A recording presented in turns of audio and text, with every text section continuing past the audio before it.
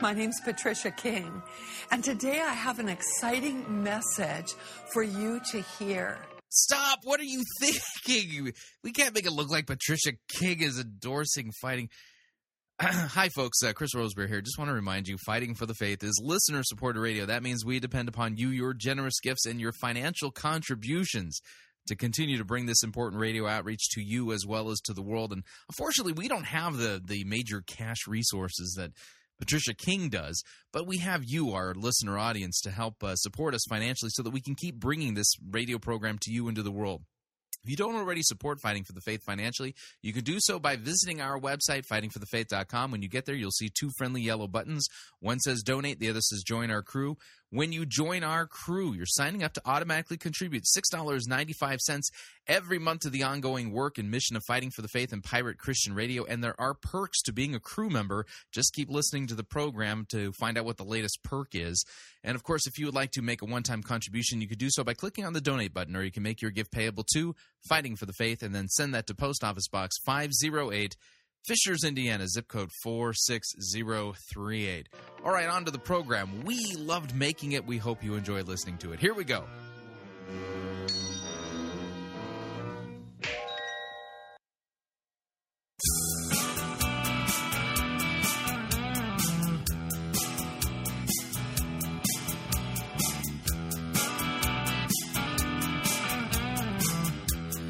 It's time for another edition of Fighting for the Faith. Tuesday, January 22nd, 2013.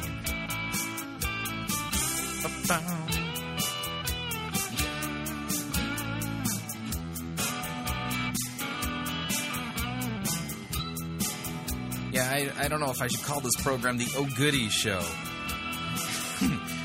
It's just chock full of heresy. Oh goody.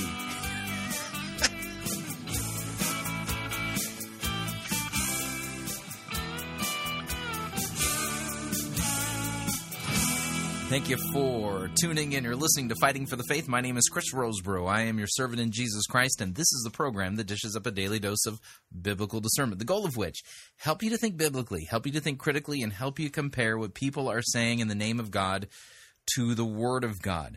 Now, if I may, to start off today's program, I want to revisit a passage from 2 Timothy chapter 3. I want to read from chapter 3, verse 1 to chapter 4 a little bit. And I want to pick up a verse that is, for whatever reason, I oft miss, but I think I need to bring it up. And here's the reason why. And then we're going to take a look at 2 Thessalonians chapter 2. Here's the reason why.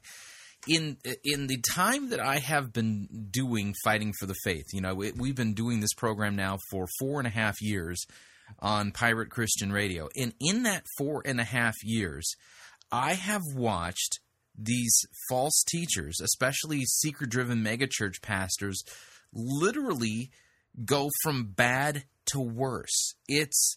I am not a fan of the logical fallacy known as the slippery slope argument. That being said, I think that there may be an objective case here based upon what God has revealed in His Word, that those who go off the rails theologically, it may not be many degrees off at first, but the farther they travel, the more error that they seem to compound. It's like a snowball. It starts up on the top of the mountain, and you're looking at that thing going, that's a snowball, and then somebody rolls it down the mountain, and it starts rolling and picking up speed and picking up snow and debris and all kinds of bizarre twigs and pine needles, and then it plows into somebody and kills them. Anyway, so what I'm noticing is a phenomena that is described in Scripture. Now, I don't want to say this is the slippery slope, but this is more or less along the lines of, if you want to persist in your false doctrine, then be warned. Scripture makes it clear that God is going to hand you over to it. You want to continue to resist the work of the Holy Spirit. And basically, the Holy Spirit says, repent. That's not true. This is not what I've revealed. And you look in His Word, and you stubbornly refuse to repent. Eventually, it's as if God says, fine, you love lies, I'm handing you over to them. Now, to demonstrate this, I need to back it up from Scripture because I don't want to make an assertion that is not there in Scripture. But check my exegesis, see if I'm on track here.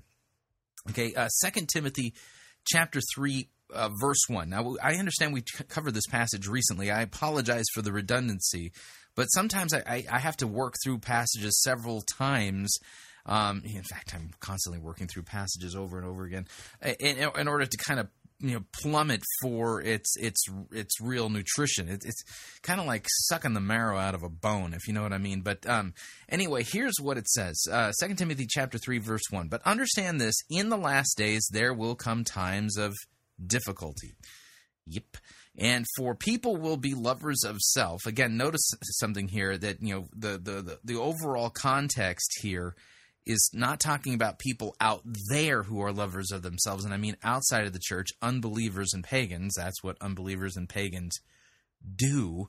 It's prophesying here a condition that creeps into and becomes a prominent feature within the visible church. Now, the reason I say visible church is because technically Christ's church isn't visible. And what I mean by that is that when you gather together, at church and invoke the name of Christ and the triune God, listen, there's going to be people among you that are not Christians, and so you can't exactly see the church. Does that make sense? Anyway, but here's the idea: this is going to be a problem within the visible church.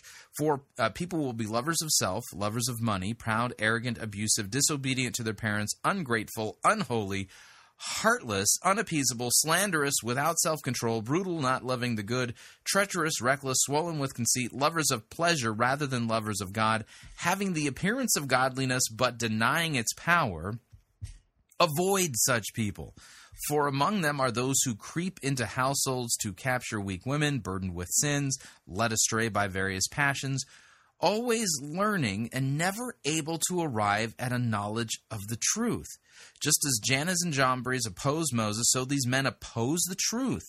Men who are corrupt in mind, disqualified regarding the faith, well, they will not get very far, for their folly will be plain to all, as was that of those two men. You, however, have followed my teaching. This is Paul writing to young Pastor Timothy. You followed my teaching, my conduct, my aim in life, my faith, my patience, my love, my steadfastness, my persecutions and sufferings that happened to me at Antioch, at Iconium, and Lystra, which persecutions I endured, yet from them all the Lord rescued me.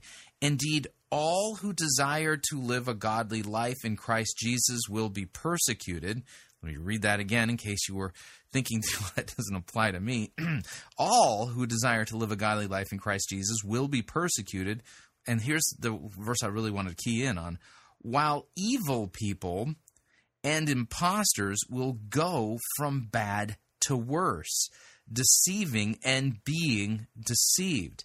I think verse 13 here, the Holy Spirit is warning us.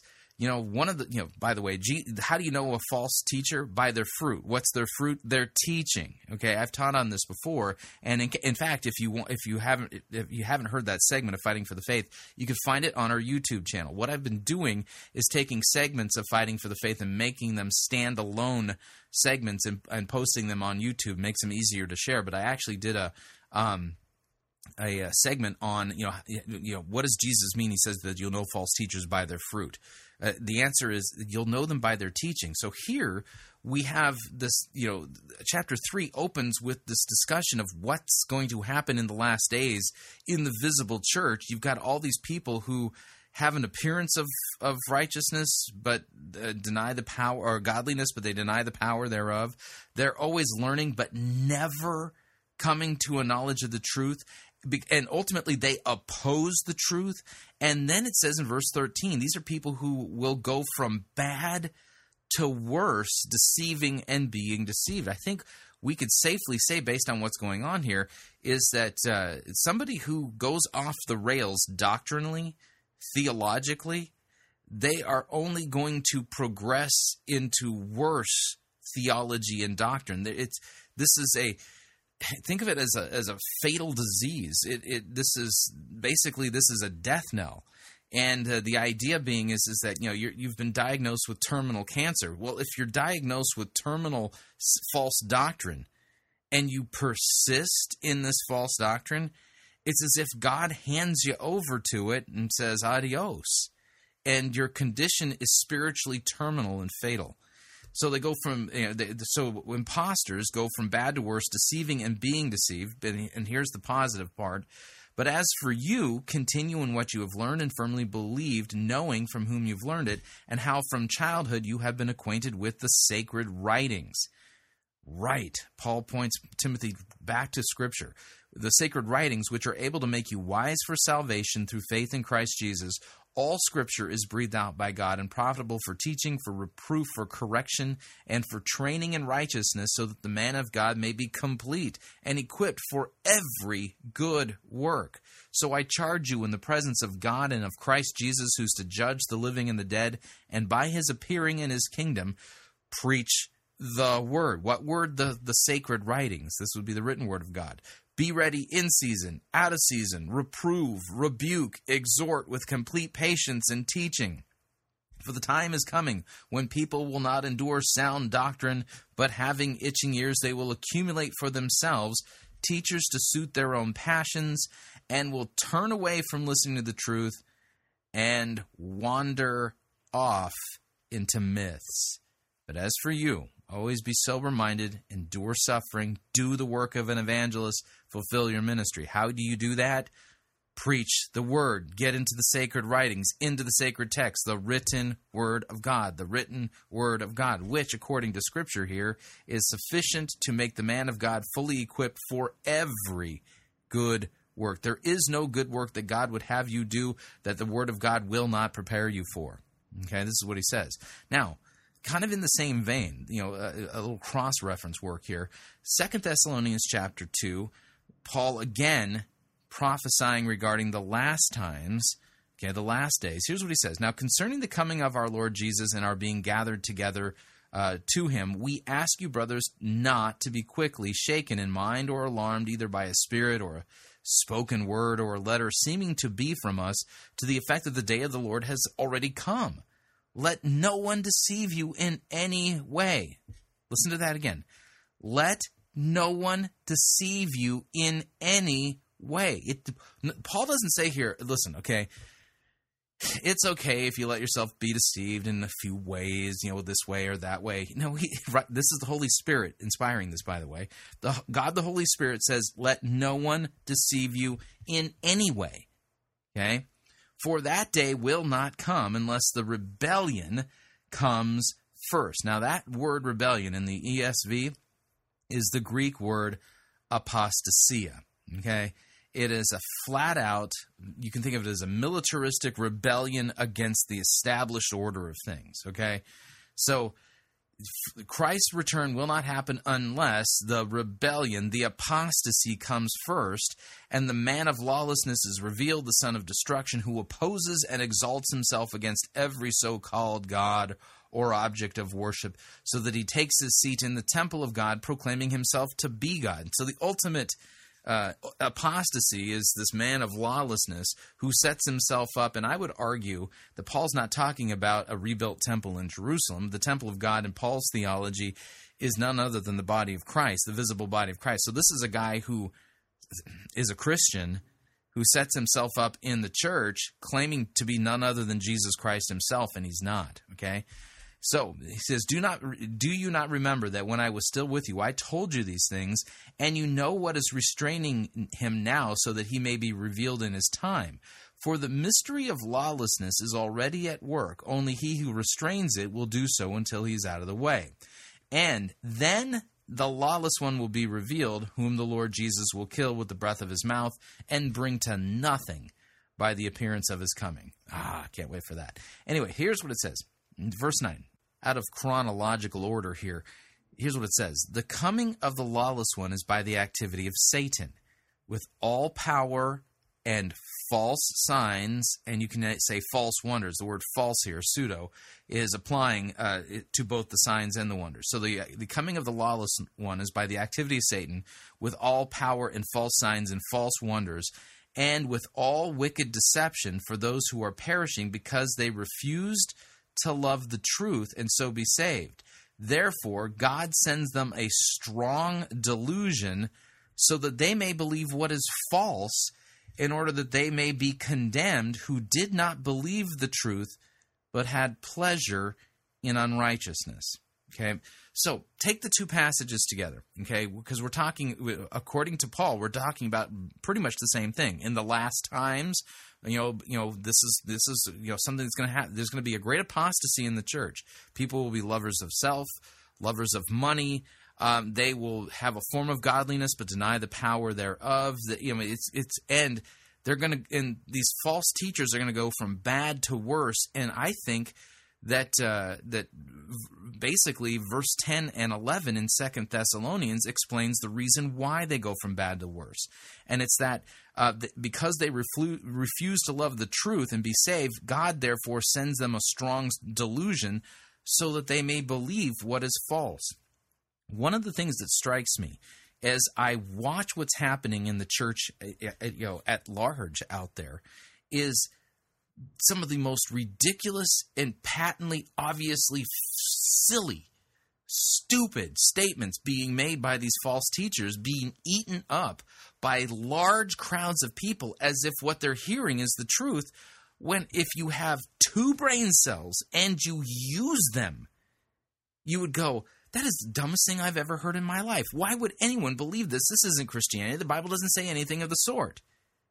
Answer to why is because they're not using the 2 brain cells that God has given them, because God has sent a strong delusion on them in judgment so that they might believe what is false, because they did not love the truth. They didn't love it, so God sends a delusion. I look at this, and I look at the state of the church, and I look at the crazy things being said out there, and objectively, it has gone from bad to way worse, which means that the future, at this point, unless the church wholesale repents and casts these wicked false teachers and ear-tickling narcissists out, the future, it's not looking so bright. It's not that I'm not arguing the slippery slope in the sense that, hey, once you start down this path, you end up like this. Instead, I'm trying to argue what God himself has revealed in his word, that these false teachers and impostors go from bad to worse. That's one of the ways that you can identify them as false teachers. And so I think we live in very dangerous and treacherous times. And again, the admonition of the Holy Spirit is, do not let anyone deceive you in any way. And the only way that's going to happen, get into God's Word. Don't take a lackadaisical approach to it. Don't let your mind wander while you're reading it. Get into it. Dive into it. God's Word is living and active and sharper than any double-edged sword. And His Word feeds us and sustains us. This is why Jesus said that it's written in Scripture, the book of Deuteronomy, man shall not live by bread alone, but by every word that proceeds from the mouth of God. Get into the Word. Learn what it really says. Learn what it really means. And don't sit there and allow yourself to be taught by these false teachers, and do whatever you can to rescue some from the fires of hell who have come under the spell of these people, right? Because there's a strong delusion at work here. And these imposters are going from bad to worse. It's as if what we're seeing here is the judgment prophesied in 2 Thessalonians chapter 2. All of this preceding the appearance of the great man of lawlessness. Now, I don't know how long that's going to be, but I think we're definitely heading towards the great wind-up, if you know what I mean. Anyway, all right, so let's talk about what we're going to do on today's edition of Fighting for the Faith. Yesterday, we spent time listening to Mike and Cindy Jacobs literally confess inadvertently that they were false prophets, and that the Apostolic Council of Prophet Elders, well, they're false prophets too. Quite inadvertently on her part, she just totally let let the cat out of the bag that she's a false prophet. Wonderful stuff. But I thought it'd be interesting if we circled back and continued from where we left off yesterday to hear a little bit more of the details of the forthcoming things for which we need to be prepared for the year 2012 and 2013. This, of course, is the distilled wisdom of the Apostolic Council of Prophet Elders, and we'll share that with you today. And then what we'll do, as promised yesterday, after the break, we're going to head down to the Rock Church in San Diego, California, and listen to pieces of Russell Evans of Planetshakers' message that he delivered on Friday night at the Planetshakers conference in San Diego. By the way, Russell Evans had the pulpit at the Rock Church on Sunday. And I'm working my way through that, and may weave, in a future installment of Fighting for the Faith, may circle back and cover some of that. But as a result of the fact that I think that Planetshakers and Russell Evans may make more future appearances here at Fighting for the Faith, I've actually given them their own update music, and we'll reveal that shortly. And then in hour number 2, what we're going to be doing is we're going to be heading to National Community Church in Washington, D.C. This is where Mark Batterson is the lead pastor, and we're going to be listening to a sermon by one of his associate pastors. His name is Joel Schmdgall. And the name of his sermon is called Seeking the Dream Maker. Seeking the Dream Maker. And this is a great example of a sermon where the person delivering the message is utterly clueless about what the Bible really teaches and says. And I mean, this is a quote sermon that 5 years ago, when we were just starting to think about getting Pirate Christian Radio and Fighting for the Faith up and running, I wouldn't have imagined somebody capable of, who calls themselves a Christian pastor, of really this kind of mishandling of Scripture. So that's what we're going to be doing today. So make yourself comfortable. Fuzzy bunny slippers, if you have them, they do enhance your listener experience. Tinfoil pyramid hats and other things like that to protect yourself are probably in order. But since we're doing another Cindy Jacobs update, we need to do this. Chief, mate, what do you want to do tonight? The same thing we do every night, Pinky. Try to take over the world. The Pinky and the Brain. Yes, Pinky and the Brain. One is a genius, the other's insane. They're laboratory mice. Their genes have been spliced. They're Pinky and the Brain. Brain. Before each night is done, their plan will be unfurled by the dawning of the sun. They'll take over the world. They're Pinky and the Brain. Yes, Pinky and the Brain. Their twilight campaign is easy to explain. To prove their mousy worth, they'll overthrow the earth. They're Pinky and the Brain. Brain.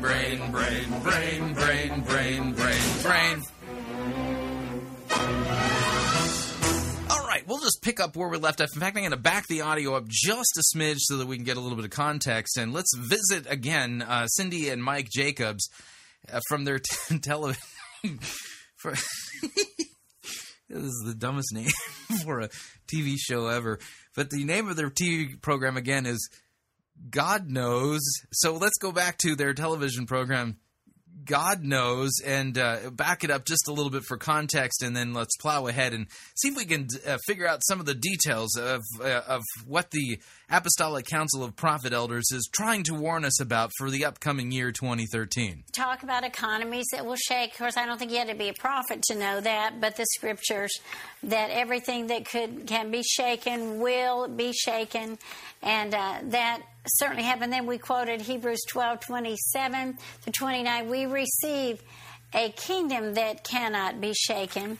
And one other thing that we gave that was very interesting is we said that we need to be prepared for crisis preparedness. Last year and this year, yes. Yeah. Well, and even back in 1999. Yes. Well, if you think about even 1999, Mike, when Y2K rolled around and we had said it's okay if you want to heap up some kind of emergency provision. Mm-hmm. Well, when 9/11 came, you see, I mean, what could have happened was people could have prepared. Yeah. You know, in other words, there was disruption that happened even that time, or a hurricane or whatever.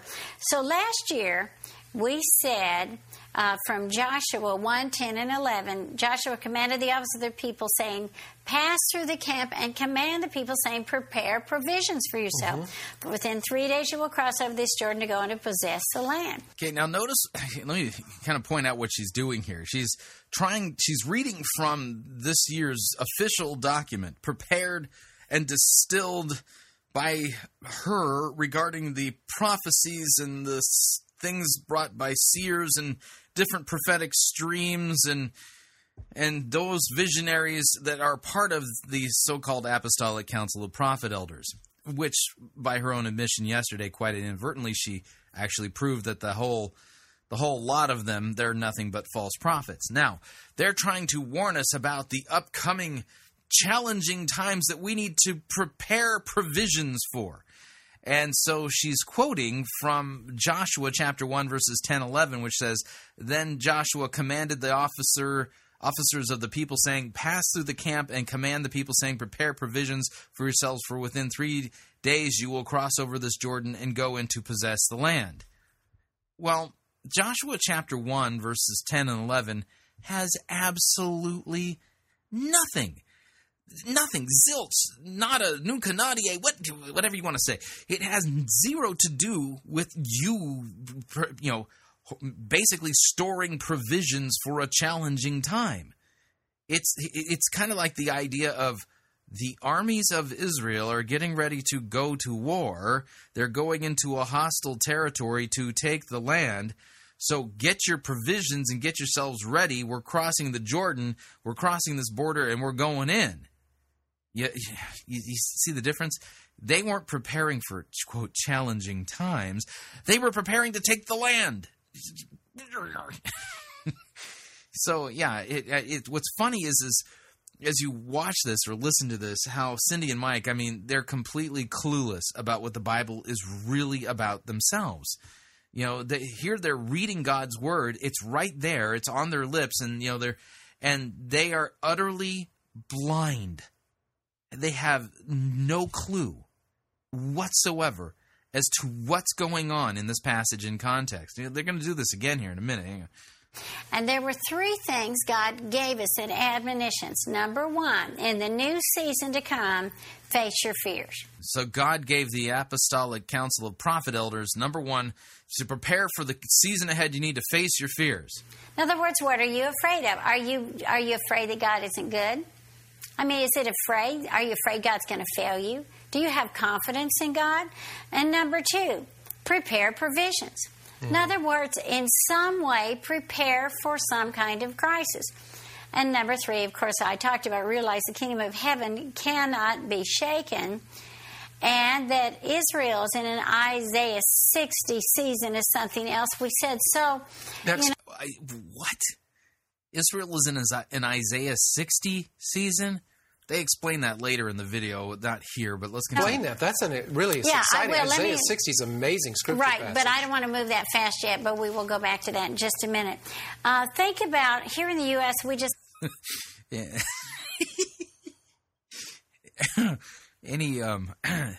Any clue as to who wears the pants in that relationship? Had a horrible disaster, terrible.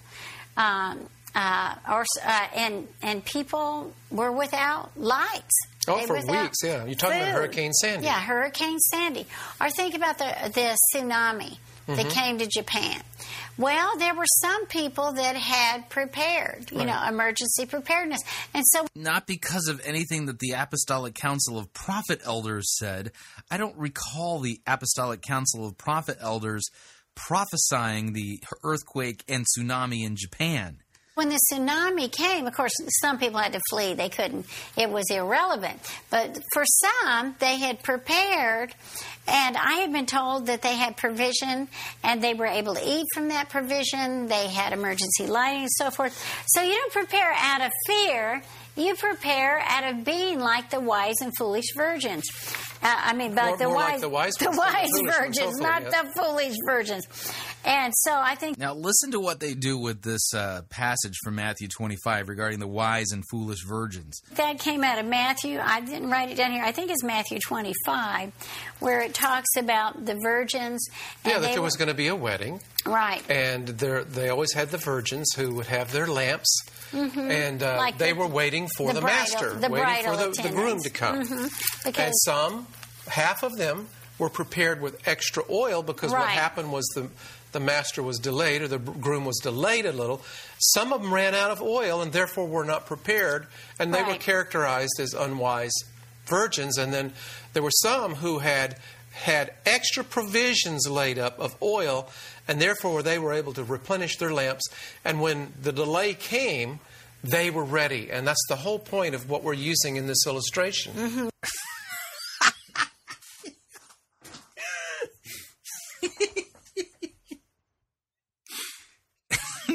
Okay, do you know how absurd that reading of Matthew 25 is? And it totally misses the whole point. What is Matthew 25 about, by the way?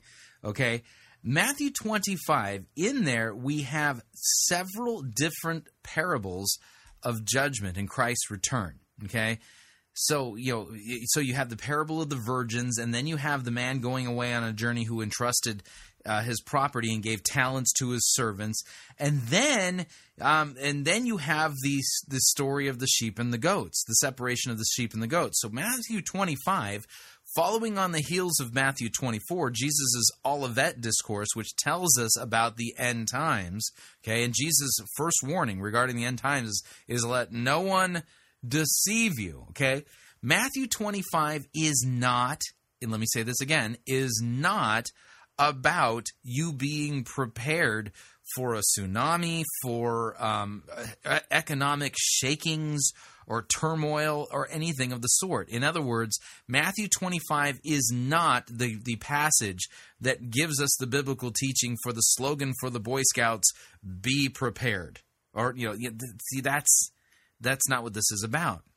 Remember, when Jesus gives a parable, okay, he's using allegory and metaphor and saying the kingdom of God is like something, okay? And then he uses an illustration that it would be commonly understood there, but the meaning itself is hidden in the symbols of the parable, okay? So what's he talking about? When we look at the immediate context, you got Matthew 24, the Olivet Discourse regarding the end times, then Matthew 25, a parable regarding judgment. The kingdom of the 10 virgins really is talking about the end of the world, okay, and Jesus' return. It's really easy to pull this apart, by the way, too, if you understand what is called the rule of faith. Okay, you literally interpret this according to the basic idea that you're saved by grace alone, through faith alone, by Christ's work alone. Okay, that those who have faith and trust in Christ for the forgiveness of their sins, they've been brought to repentance and trust in Him. So salvation is by grace through faith alone. So you're interpreting it in light of that concept. Here's the idea. Let me read it. So then the kingdom of heaven, this is Matthew 25, verse 1. The kingdom of heaven will be like, notice the metaphor or simile language here, will be like 10 virgins who took their lamps and went to meet the bridegroom. 5 of them were foolish, 5 were wise. For when the foolish took their lamps, they took no oil with them, but the wise took flasks of oil with their lamps. As the bridegroom was delayed, they all became drowsy and slept. Let me give you just a quick, simple understanding of what's going on here. Who are the wise virgins? They are the ones who have faith. Who are the foolish virgins? Those are those who persist in sin and unbelief and refuse to be forgiven, right? They continue to resist the work of the Holy Spirit through the preaching of the Word. They refuse to be forgiven, so they have faith, but they think they're smart, but they're not, okay? So when it says that they fell asleep, what does that mean? They died. Okay, it's real simple. They died. What have people been doing since Christ has ascended into heaven, even before that? Dying, right? Are they dying in the faith? Or are they dying with faith, or are they dying without faith? It's real simple. So the bridegroom was delayed. Who's the bridegroom? Christ is. Christ is the bridegroom. So the idea here, he's been delayed. Does that sound anything like your status right now? It's been 2,000 years since Christ has ascended into heaven. He's been, quote, delayed. He told us he would take some time coming back. Right? Right. It's that simple. So those who are wise are those who die with faith. So the oil here is like faith. It's real simple. Okay. So as the bridegroom was delayed, they all became drowsy and slept. But at midnight there was a cry, "Here is the bridegroom, come out to meet him." Then all those virgins rose. What's this? This is the general resurrection of the dead here that's prophesied by Christ. Okay? And they trimmed their lamps. And the foolish said to the wise, "Give us some of your oil, for our lamps are going out." But see, the thing is, I can't give you my faith. You can't give your faith away to somebody else, right? But the wise answered, saying, "Since there will not be enough for us and for you, go rather to the dealers and buy for yourselves." Well, how foolish is that? Do you think there's going to be oil sales people in the middle of the night? Nope. None, right? But the wise answered, saying, "Since there will not be enough for us and for you, go rather to the dealers, buy for yourselves." And while they were going to buy, the bridegroom came, and those who were ready went in with them to the marriage feast, and the door was shut. Afterwards, the other virgins came also, saying, "Lord, Lord, open to us." But he answered, "Truly I say to you, I do not know you. Watch therefore, for you know neither the day nor the hour." The day nor the hour of what? The return of the bridegroom, Christ, when he calls everybody into the great wedding feast. And if you have no oil, you're going to find yourself on the outside. What is that oil? Faith and trust in him for the forgiveness of your sins. That's what this passage is talking about. So here we've got Cindy and Mike Jacobs literally using this passage as some kind of underpinning for the latest prophetic insights from the Apostolic Council of Prophet Elders. And rather than understanding what this text is all about, these are like two blind people groping about in the dark, trying to make sense of something that they don't even understand, because this is not from God the Holy Spirit. It's utter nonsense. We continue. Be ready, and that is Matthew 25. And and the thing is, even the foolish virgins had some oil. Mm-hmm. But they hadn't made preparation for a longer season. Right. So, one thing you can do is pray and ask the Lord what you should do. At least prepare for, short-term crisis of some kind. And, there's a lot of things on the web you can find out how to do that. Mike and I have a solar generator, mm-hmm. So if we needed to for a short season, we keep our refrigerator going, or lights, or we could keep our cell phone charged and things like that. Many people don't even have landlines anymore, so they have to in some way, or a crank machine. Now, why is that prophetic? Because the prophets say, prepare. Mm-hmm. And you remember in the time of Agabus, that the prophet Agabus in the book of Acts. Yeah, but see, there's a big difference between Agabus and Cindy Jacobs and the members of the Apostolic Council of Prophet Elders. Agabus was a true prophet. Cindy Jacobs admitted. Now, I'll admit it's an inadvertent admission on her part, but she is an admitted false prophet. Prophesied there was going to be a famine in the land. That's right. And they should prepare provisions for people that were going to be struck by this famine. Right. Well, for some reason, at that time, they didn't just pray it away. Yeah. The prophet simply said it's going to... Listen to what she just said there. Well, at that time, for whatever reason, they didn't just pray it away. Yeah, you know why? Because that idea of declaring and praying things away like that, that's not what the Bible teaches. So here she's dumbstruck by the fact that the church at the time of Acts and the time of Agabus and this great famine that occurred in the ancient world during the first century, that they didn't do the things that Cindy Jacobs would do, and that was decree and declare the famine to be broken, busted, and all that kind of stuff. The reason for that is because she also fails the other test of the false of prophets, and that is she teaches false doctrine.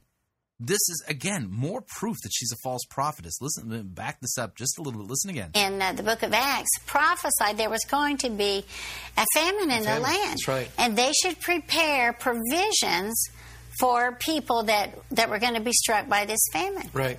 Well, for some reason, at that time, they didn't just pray it away. Right, because your idea of praying things away and decreeing and declaring is not sound doctrine. It's a flat-out myth and a lie. The prophet simply said it's going to come. Mm-hmm. And so, as a result of that, provision was made for people who haven't heaped up. Yeah. So there might be some people watching, and God has given you the ability to prepare, even for others. In fact, one thing we said prophetically, and this was iterated over and over, was that the churches should be refuge places. Mm-hmm. And that churches... And they have in the past. They've been amazing. You know, some churches, again, it's like the wise and foolish version. Some have prepared, and some always are visionary and see what's coming. We would call them maybe like Issachar-type churches, those who understand the time. I mean, seriously. Again, this is like two blind people groping around in the darkness, acting as if they can actually see something. This is ridiculous. And so this is what we would say is a really strong prophetic, not a caution. A strong prophetic caution. An admonition for a strong prophetic admonition. Churches that are watching out there. Yes, and so, you know, what happens, like when Hurricane Sandy came, the churches were actually staging areas where relief supplies were brought in. Yeah, and it's so weird because so many of those churches had no prophetic insight that Hurricane Sandy was coming. Isn't that weird? You know, I would point to the Lutheran Church Missouri Synod and their disaster relief organization. I mean, they were literally Johnny on the spot, and yet there's no LCMS prophets out there claiming that Sandy was coming.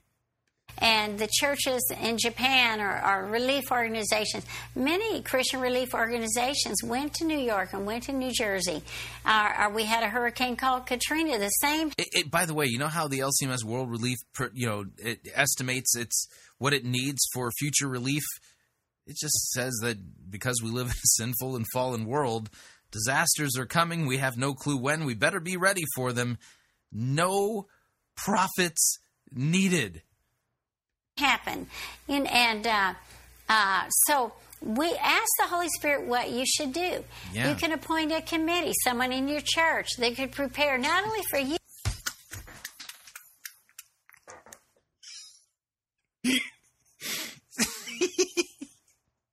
Really, you had to ask the Holy Spirit what to do when the Holy Spirit said to prepare a committee. See, now that's proof. As far as I'm concerned, so that's absolute, irrefutable proof. They are not talking to God the Holy Spirit because God the Holy Spirit would never, ever tell people to form a committee.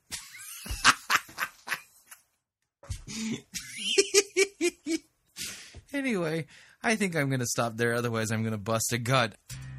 If you'd like to email me regarding anything you've heard on this edition or any previous editions of Fighting for the Faith, you can do so. My email address is talkback@fightingforthefaith.com, or you can subscribe on Facebook, facebook.com/Pirate Christian, or follow me on Twitter. My name there, @Pirate Christian. Quick break. When we come back, we're going to be listening to some weird things said by Russell Evans of Planetshakers out at the Rock Church in San Diego over the weekend. Don't want to miss it. Stay tuned. We'll be right back.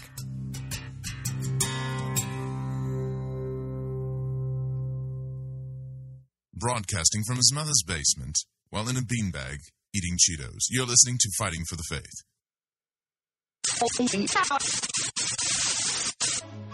You're listening to Pirate Christian Radio. We'll be taking your false doctrine now.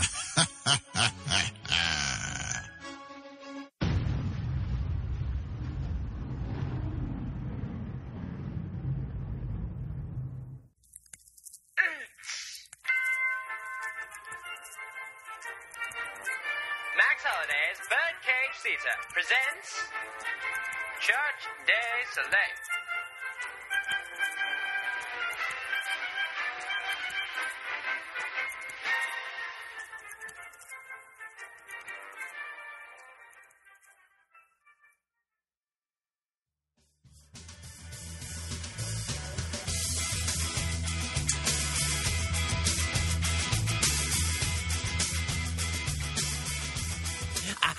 Hello, and greetings to the Wallace Tapley Show.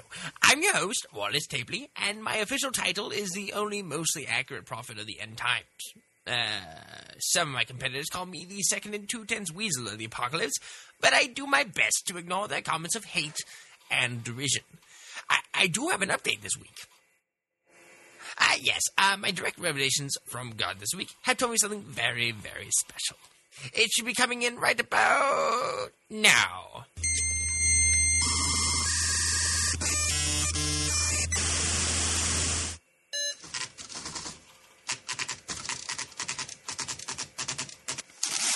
Ooh, this is a goodie. It reads, this blessing is for a certain person who's currently living in Italy and is the owner of a bistro.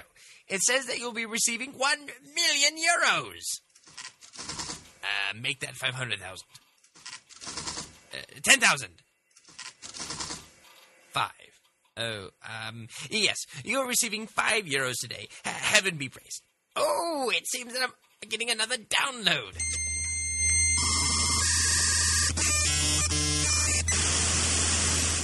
I do believe that it's a result of next year's Super Bowl. This could turn out to be very profitable indeed. It says the winner of the next year's Super Bowl will be the Chicago Cubs. No, wait, that's not right. I mean the LA Lakers. No, that's not right either. I do apologize, folks. My computer suffers from Plato's tenfold error syndrome from time to time. Oh, here we go. It says handshake error. Well, that's all the time we have for today, folks. See you next time on the Wallace Tapley Show. Goodbye!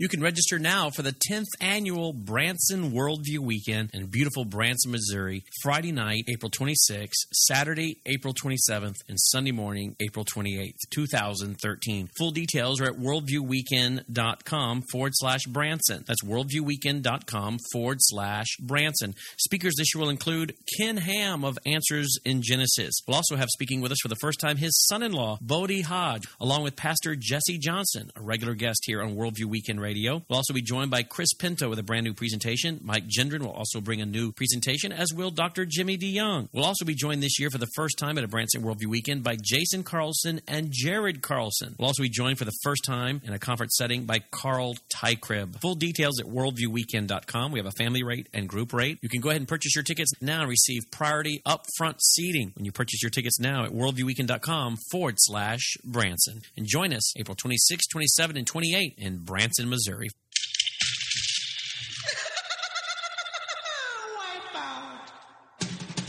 The spring and summer travel seasons are just around the corner, and the last thing you want to do is pay more for your airfare, hotel, and rental car than you need to.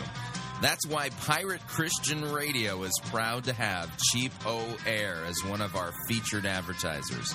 Cheapo Air has over 18 million flight deals, low airfare guarantees, and 85,000 negotiated hotel rates around the globe.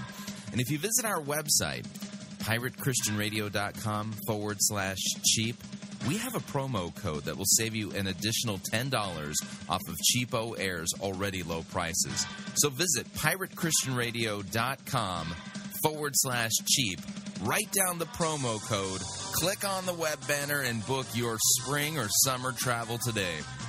And remember, a portion of your purchase at Cheapo Air will go to support Pirate Christian Radio. That web address again is piratechristianradio.com/cheap. Thank you for your support.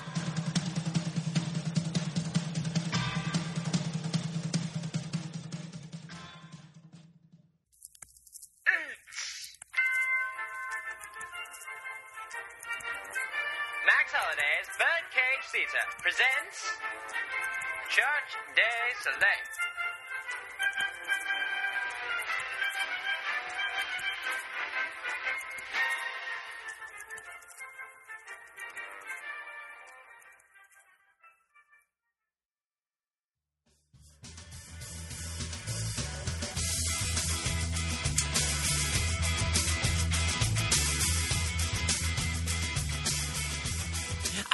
hello, and greetings to the Wallace Tapley Show. I'm your host, Wallace Tapley, and my official title is the only mostly accurate prophet of the end times. Some of my competitors call me the 2 2/10 weasel of the apocalypse, but I do my best to ignore their comments of hate and derision. I do have an update this week. Yes, my direct revelations from God this week have told me something very, very special.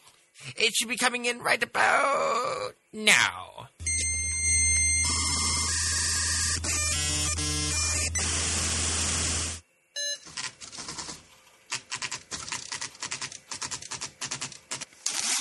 Woo-hoo-hoo! Oh, this is a goodie. It reads, this blessing is for a certain person who's currently living in Italy and is the owner of a bistro. It says that you'll be receiving 1 million euros. Make that 500,000. 10,000. 5. Oh, yes, you're receiving 5 euros today. Heaven be praised. Oh, it seems that I'm getting another download.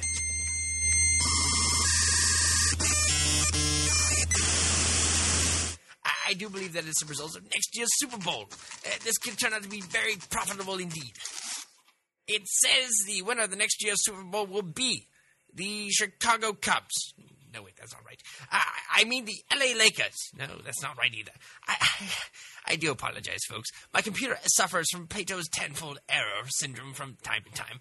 Oh, here we go. It says handshake error. Well, that's all the time we have for today, folks. See you next time on the Wallace Tapley Show. Goodbye!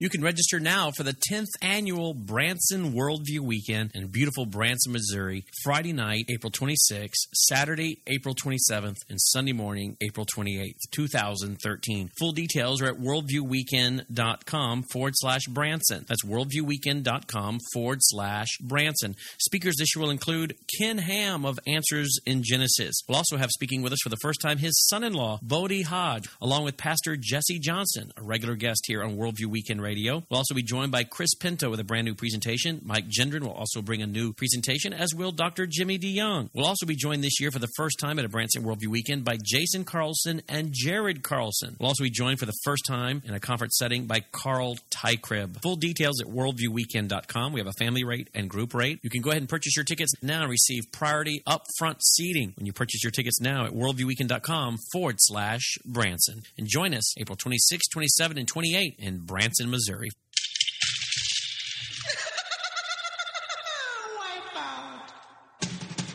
The spring and summer travel seasons are just around the corner, and the last thing you want to do is pay more for your airfare, hotel, and rental car than you need to. That's why Pirate Christian Radio is proud to have Cheapo Air as one of our featured advertisers. Cheapo Air has over 18 million flight deals, low airfare guarantees, and 85,000 negotiated hotel rates around the globe. And if you visit our website, piratechristianradio.com/cheap, we have a promo code that will save you an additional $10 off of Cheapo Air's already low prices. So visit piratechristianradio.com/cheap, write down the promo code, click on the web banner, and book your spring or summer travel today. And remember, a portion of your purchase at Cheapo Air will go to support Pirate Christian Radio. That web address again is piratechristianradio.com/cheap.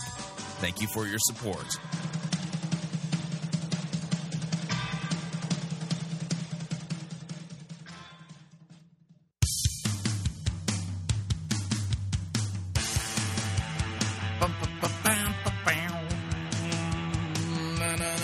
All right, we're back.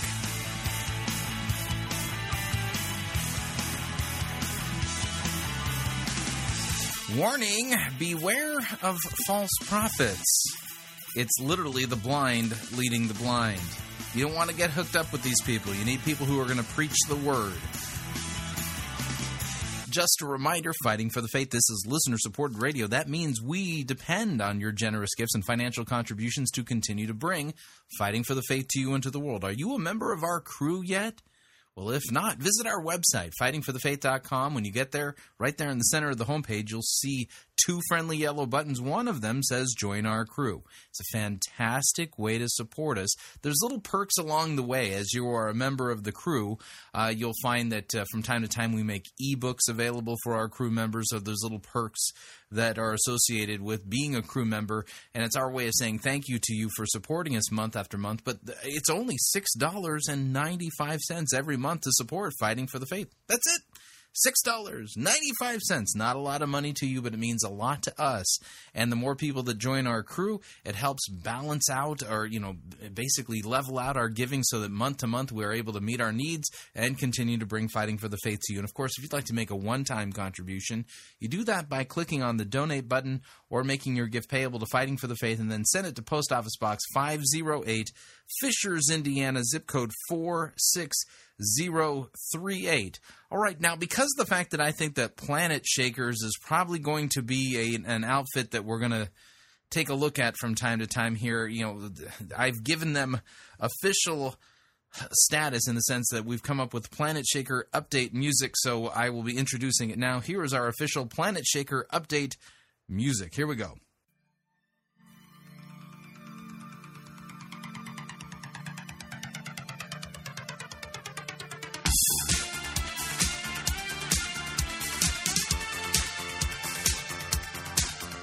Now, I want you to know that there was a little bit of an internal fight with me before I decided on this particular tune. I do think it's a perfectly good waste of a decent Duran Duran song.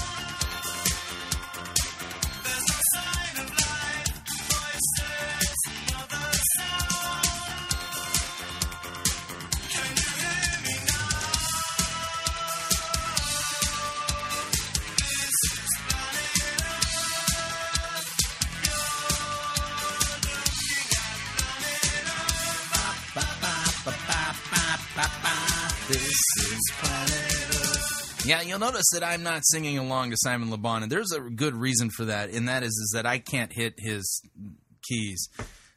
It would be serious, fingernails against the chalkboard or microwaving the cat kind of sound if I tried to sing along with Simon Le Bon. So anyway, that's our new Planetshaker update music. Now, over the weekend, Planetshakers, due to the vision of Russell Evans of Planetshakers from Melbourne, Australia, the Planetshakers team boarded airplanes and flew from Australia to San Diego, California, to the Rock Church in San Diego, California, and held their first ever United States Planetshakers conference.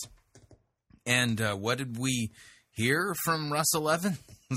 Well, as to be expected, because of his past poor performance in handling God's Word, we heard a lot of Bible twisting and some things that were, rather disturbing. That's just the best way I could put it. And so what I've done here is I've gone through the audio from Friday night's Planetshakers conference and have put together some little bits and pieces that I think will help explain what exactly went wrong there with with Russell Evans and the Planetshaker folks. And you're going to find that Russell Evans really sounds like a kind of a combination of a vision casting, seeker-driven megachurch pastor crossed with the Patricia King gang, mixed with a little bit of televangelist. I mean, very eclectic. That's probably the best way to put it.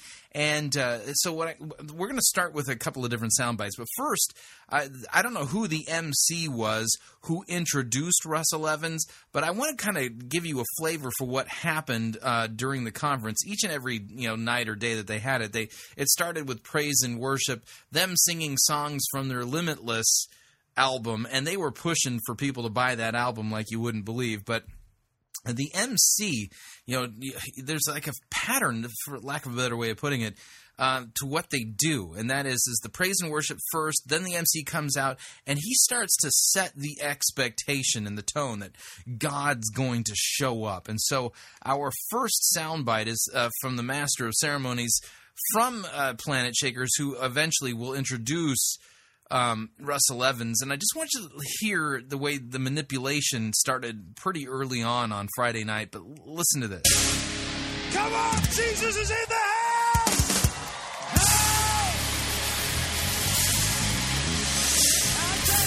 I hope we didn't blow your eardrums out with that. Yes, Jesus is in the house. There's something that is just starting to happen in this place right now. Whether you're in this auditorium or you're online tonight, you can expect God is about to do something in here, in your room, in your church building, wherever you might be. Oh, so good to see you.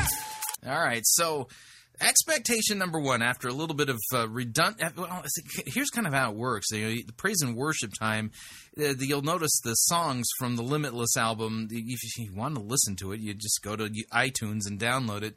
You have to pay the fee for it, though. But you'll notice that these are the standard 7-11 praise songs. It's 7 words repeated 11 times or maybe 50 times. And the redundancy sounds more like, the type of thing that's used to get you into an ecstatic worship experience. And what I mean by that is ecstasis is the Greek word, literally 2 words put together to stand outside of oneself. And you got to understand this. Ecstatic worship is not Christian worship, okay? And what these 7-11 songs do is beat your brain into a pulp. And as recent studies have shown that, in these types of environments, the brain releases, chemicals and, certain, homemade pharmaceuticals into the body to create some kind of a feeling of an ecstatic experience. But it's not the Holy Spirit that's at work. And so after a little bit of that has gone on, the MC comes out and says, God is about to do something. You need to expect that. So set the expectation. So, then they launch into another set of these 7-11 redundant, bash your brain with bricks until it's a mushy pulp kind of songs. And then he comes out again and to set the expectation again. So here's kind of the second version of second attempt at the MC setting expectation here at the Shift Conference. Not the Shift Conference, the Planetshakers Conference. Here we go. Who's had a great day so far? Online, I don't know what sort of day you've had so far today, but we're believing that tonight you're going to move from whatever circumstance you might have been in into the presence of God in this place. So we believe you're going to move from whatever circumstance you might to the presence of God, okay? So they're believing for and having expectations. So I want you to have expectation in your heart. Believe that tonight God's going to shift something. He's already begun in people during the course of today. But whether you've been here for the last 24 hours or you just arrived online or in the room, we're just believing that God is going to do something profound in your life. So if you've got expectation in your heart, why don't you now just prepare yourself to join with Pastor Sam as the team as we worship God. Come on. All right, so their second attempt at setting the expectation. My question is, why does God have to use guys like this who twist the Bibles in order to have something shift in people's lives?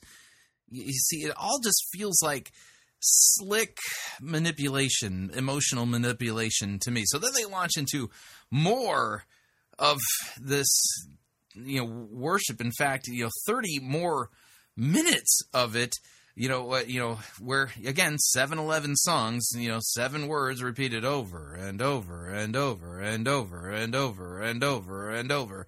And now, after 30 more minutes of this, your brain is pretty much non-functional. as far as any ability to think cognitively, to listen with discernment or anything like that, because you're caught up in the so-called experience of the moment. And something noteworthy here is that they really geared the weekend conference towards young people. So this is kind of, again, something akin to like the Passion Conference without nearly the production value. But so here's kind of the last set of setting expectations by this MC from Planetshakers. Here, listen in. Jesus is in the house. Yeah, we got Jesus. He's in the back. He might pop his head out and wave at you or something. I don't know what. We're going to ask you right now, if you're in the auditorium, just start to head back to your seats. If you're online right now, now's not the time to leave. Stay with us. We're going to have an incredible few moments as we hear from our Pastor Russell Evans shortly. But if you could just head back. Yeah, so Jesus is in the house, so they're kind of calming people down now. And I'm going to, again, fast forward a little bit here. And I want you to hear how he introduces. So once all of this, emotional roller coaster with the super high songs and then the low ballads and all of these 7 words repeated 11 times in each of these anthems, finally it's time to, the crowd's whipped into a frenzy. Their expectation, Jesus is in the house. Something's going to shift. God is about to do something. We're believing for you for a breakthrough and things like that. And now it's time for Russell Evans to come out and do business, the man of God, so to speak. And listen to how he was introduced. Here we go. This room, but all over the world, there's people sitting in churches, in their homes, watching with us tonight.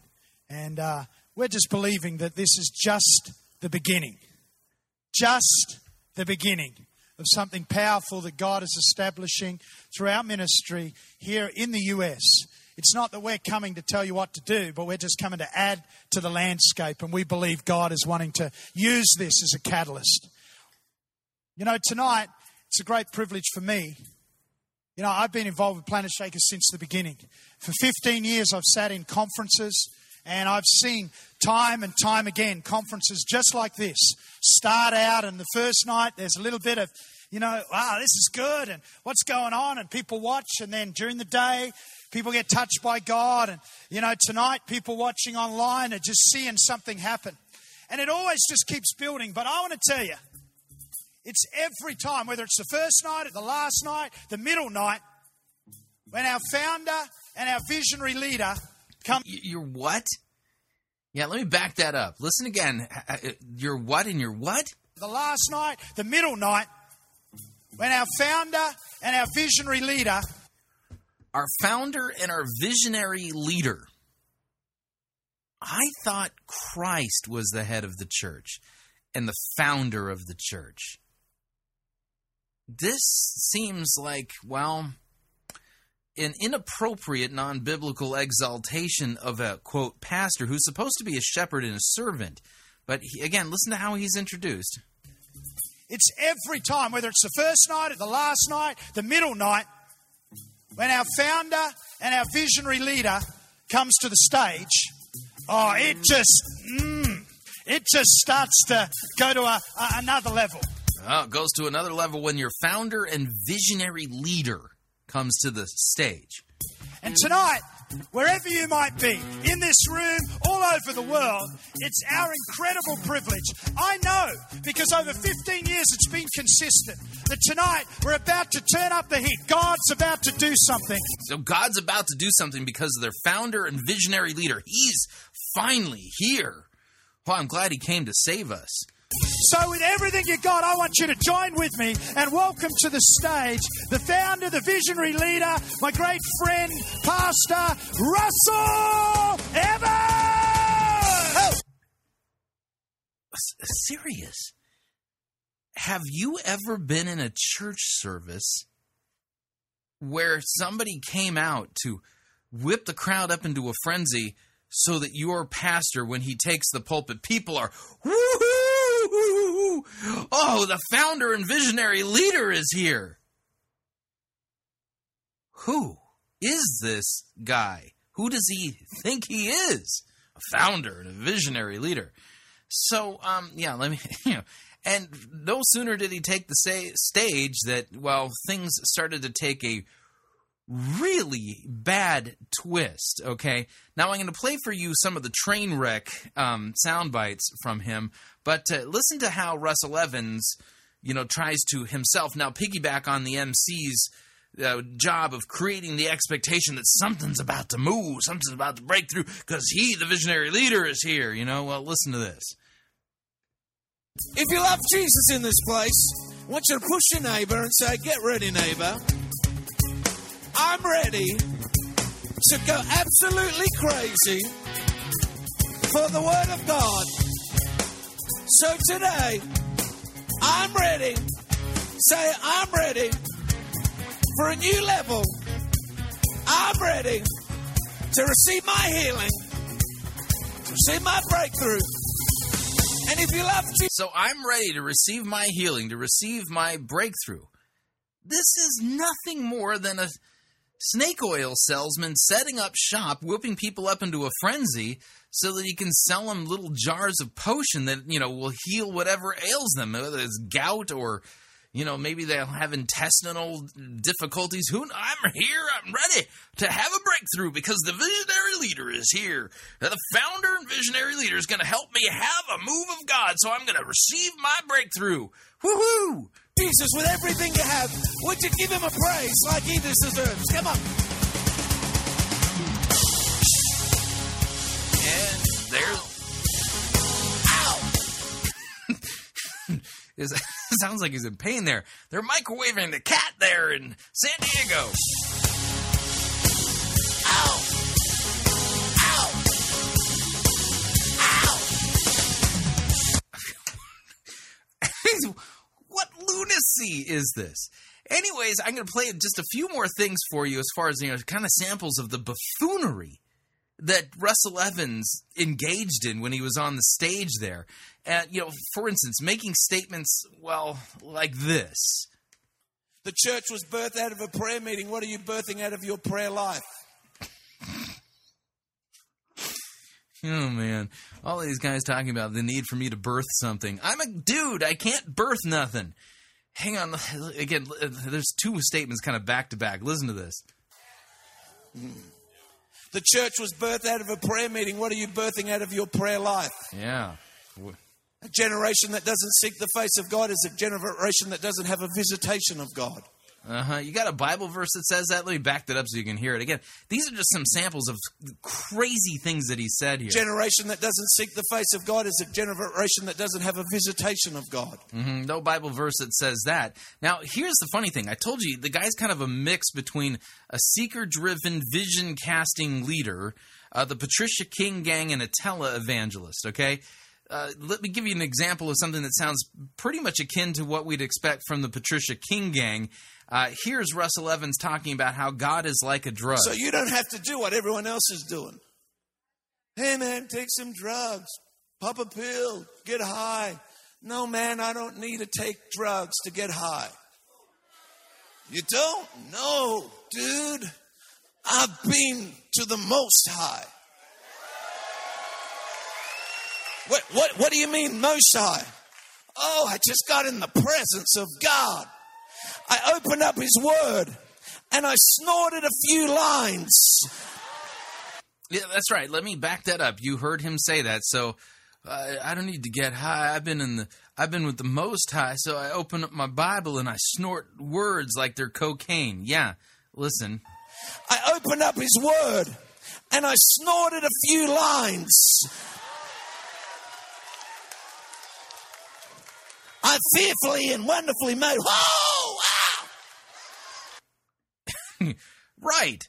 So now we got God. The Bible is basically like cocaine lines on a mirror. You open it up and you snort it because God wants to give you a high.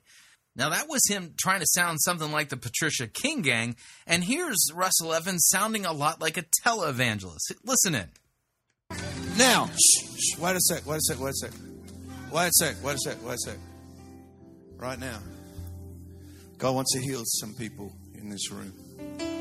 There's someone's back being healed to my left. Someone's back is being healed right there. So now he's calling out healings at the end of the service. There is someone here right now. You have a knee injury and God's healing you right now. There is someone here who has incredible sinus problems. You're over in that section at the back. God is healing you. So if you showed up there, you're expecting your breakthrough. If you got a back problem or sinus infection or whatever, he's calling out healings right here. He's like a televangelist. This guy is like the perfect heretical hybrid.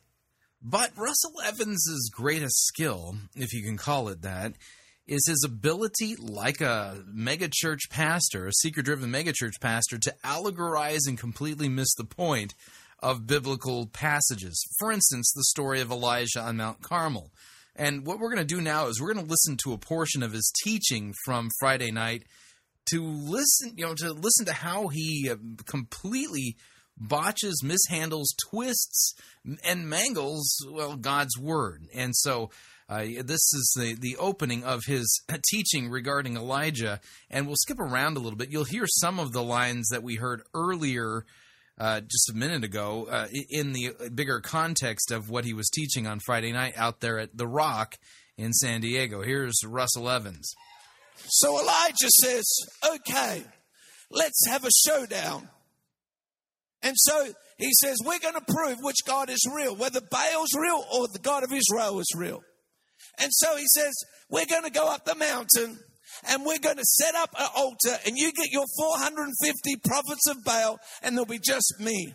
Some of us think we are outnumbered, but I've discovered me and God are always the majority. Because my Bible says, if God be for me, who can be against me? My Bible says that greater is he that's in me than he that's in the world. My Bible says I can do all things through Christ who gives me strength. So when God lives in you, you are a majority every time. So you don't have to do what everyone else is doing. Hey man, take some drugs, pop a pill, get high. No man, I don't need to take drugs to get high. You don't? No, dude.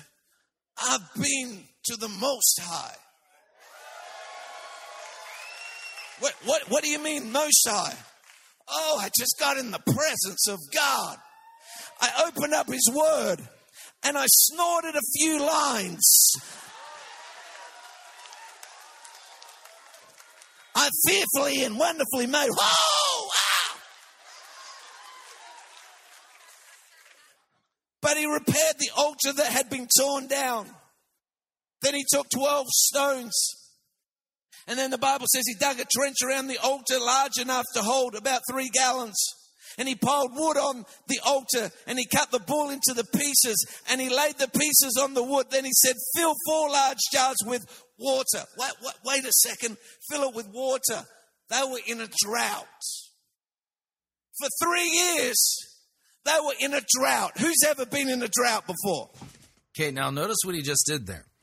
Okay, if you're familiar with the story from 1 Kings chapter 18, this is the showdown between Elijah and the prophets of Baal on Mount Carmel, then you know that in chapter 17 that we learn this little thing. Okay, here's what it says starting at verse 1. Now Elijah, the Tishbite of Tishbe in Gilead, said to Ahab, as the Lord the God of Israel lives, before whom I stand, there shall be neither dew nor rain these years except by my word. And the word of the Lord came to him, depart from here and turn eastward and hide yourself by the brook Cherith, which is east of the Jordan. The drought was God's punishment of the northern kingdom for worshiping Baal. Okay, that's what's going on here. And basically the false god that they were worshiping in some senses practically dictates God's judgment. The reason being is that Baal is supposedly the god of the air, the God who brings the rain, the God who, if he's really God, if Baal is really God, then Yahweh wouldn't have the ability to keep Baal from bringing the rain. But he did. And not only that, the Lord made it clear that the rain would not come again until Elijah said so. Plain and simple, okay? This is God's judgment of Baal. This is God's judgment of those people in Israel who were worshiping this false deity. And what we're listening to here, let me back this up just a little bit, from Russell Evans, is a classic Bible twisting technique.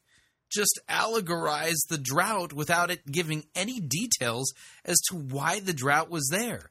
This wasn't a drought caused by, just some strange thing that happened that a whole bunch of people suffered and nobody particularly knows why.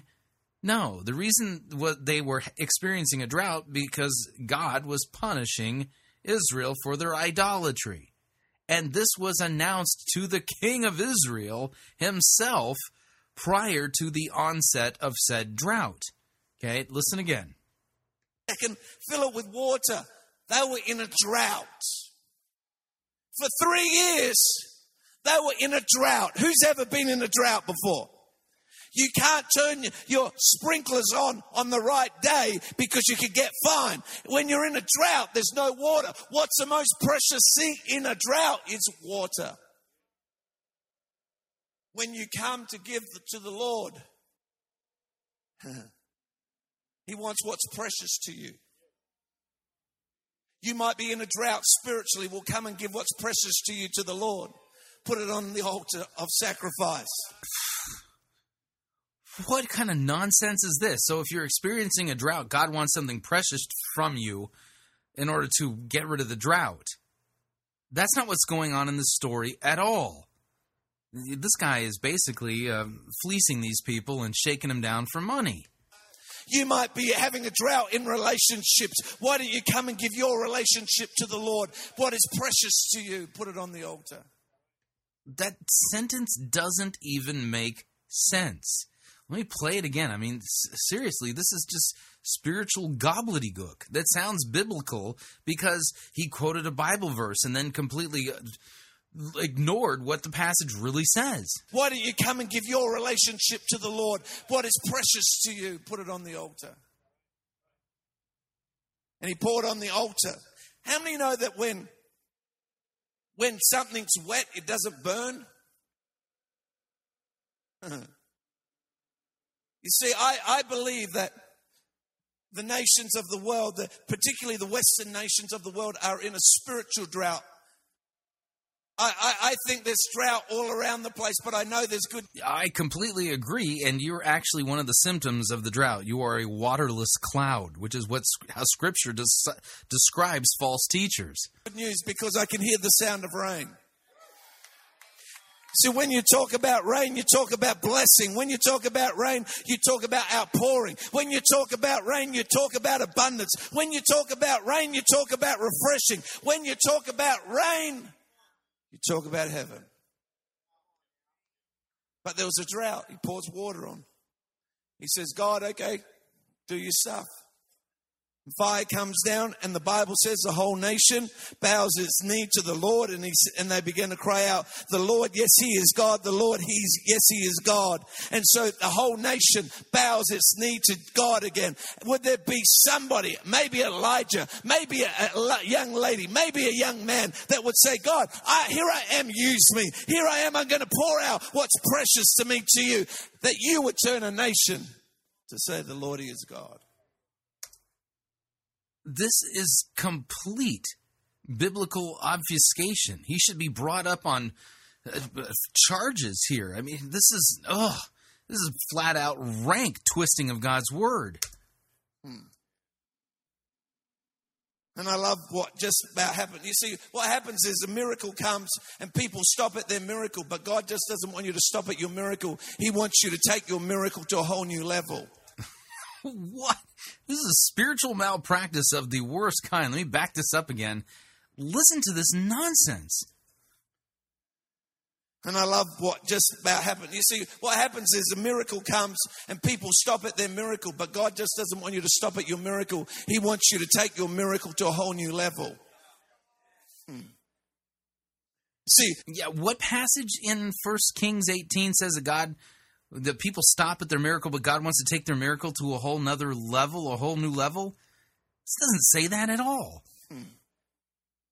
See, the Bible says in Acts the Holy Spirit was poured out. It wasn't just for the Christians to feel good. It was poured out so they could be empowered to make a difference in their world. They took the miracle. What passage in Acts says that the Holy Spirit was poured out so that Christians can make a difference in the world? I don't know of any passage in the book of Acts that says that. Not one. And multiplied the miracle. So now we're into miracle multiplication. And the Bible says in verse 41, then Elijah said to Ahab, go get something to eat and drink, for I hear a mighty rainstorm coming. So Ahab went to eat and drink. Now what this signifies to me is Okay, I'm going to stop there and I'm going to read that portion of this text.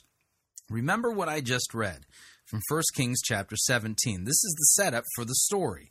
Let me read it again. Now Elijah the Tishbite of Tishbe in Gilead said to Ahab, as the Lord the God of Israel lives, before whom I stand, there shall be neither dew nor rain these years except for by my word. That's kind of the setup for then the drought, Elijah disappearing, heading out to a different territory, disappearing for 3 years, and the famine that just lays Israel waste for 3 years, and then it finally culminates with the showdown on Mount Carmel.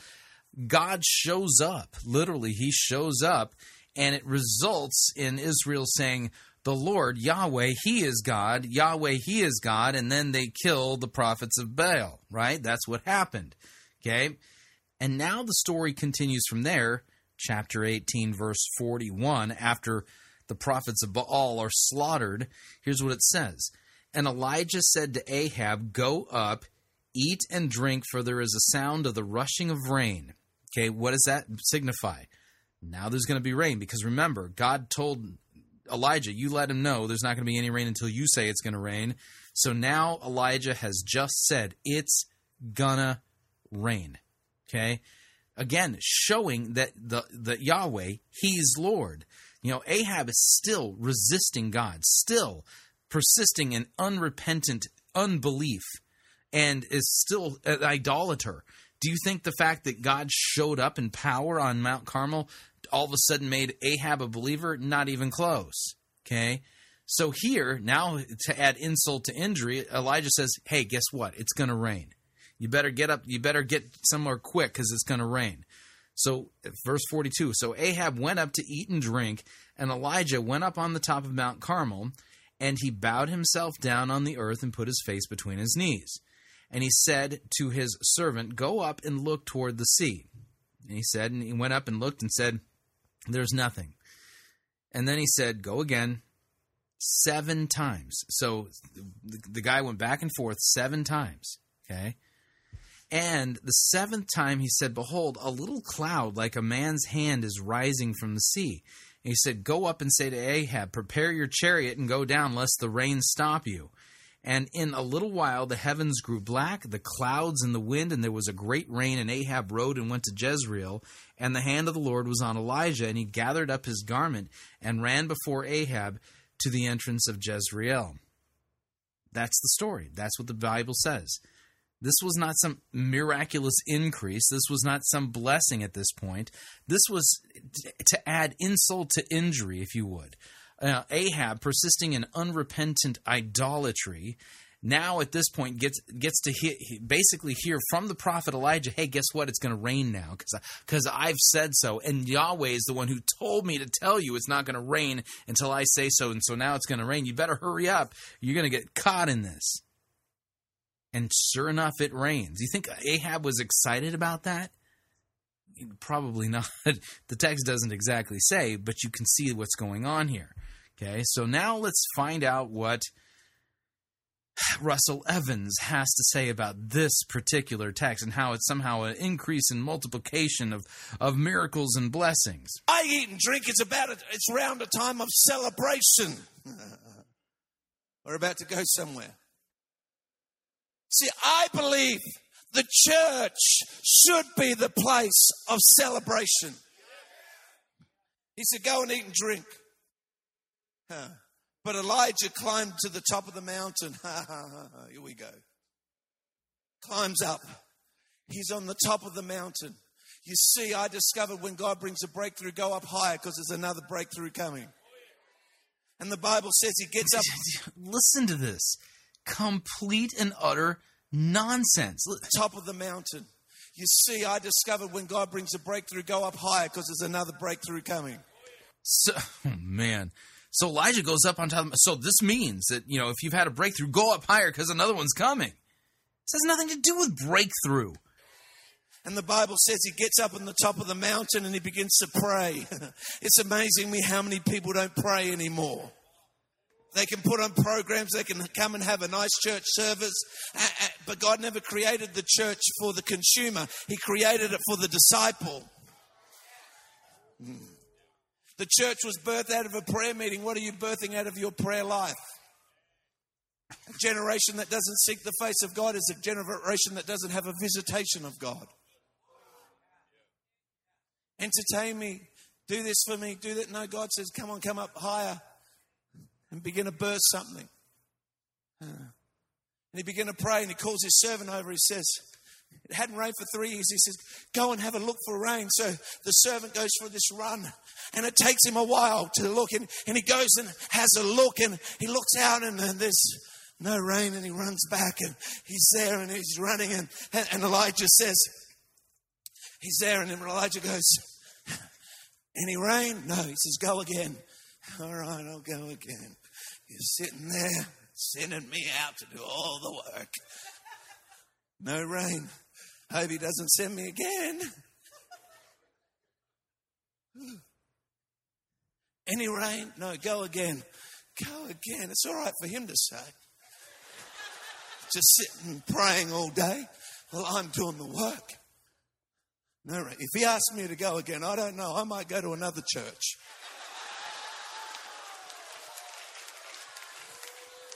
No rain, go again. Oh. I'm sick of going to this church. It challenges me to keep believing even when I see nothing.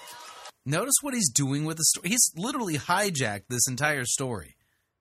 He's not telling us anything about what's really going on in this text. If he asks me to go again, I'll tell him to go himself. What type of pastor is he? I don't want to go to his church anymore. He says there's a miracle coming, but where is it? He's just sitting down doing nothing.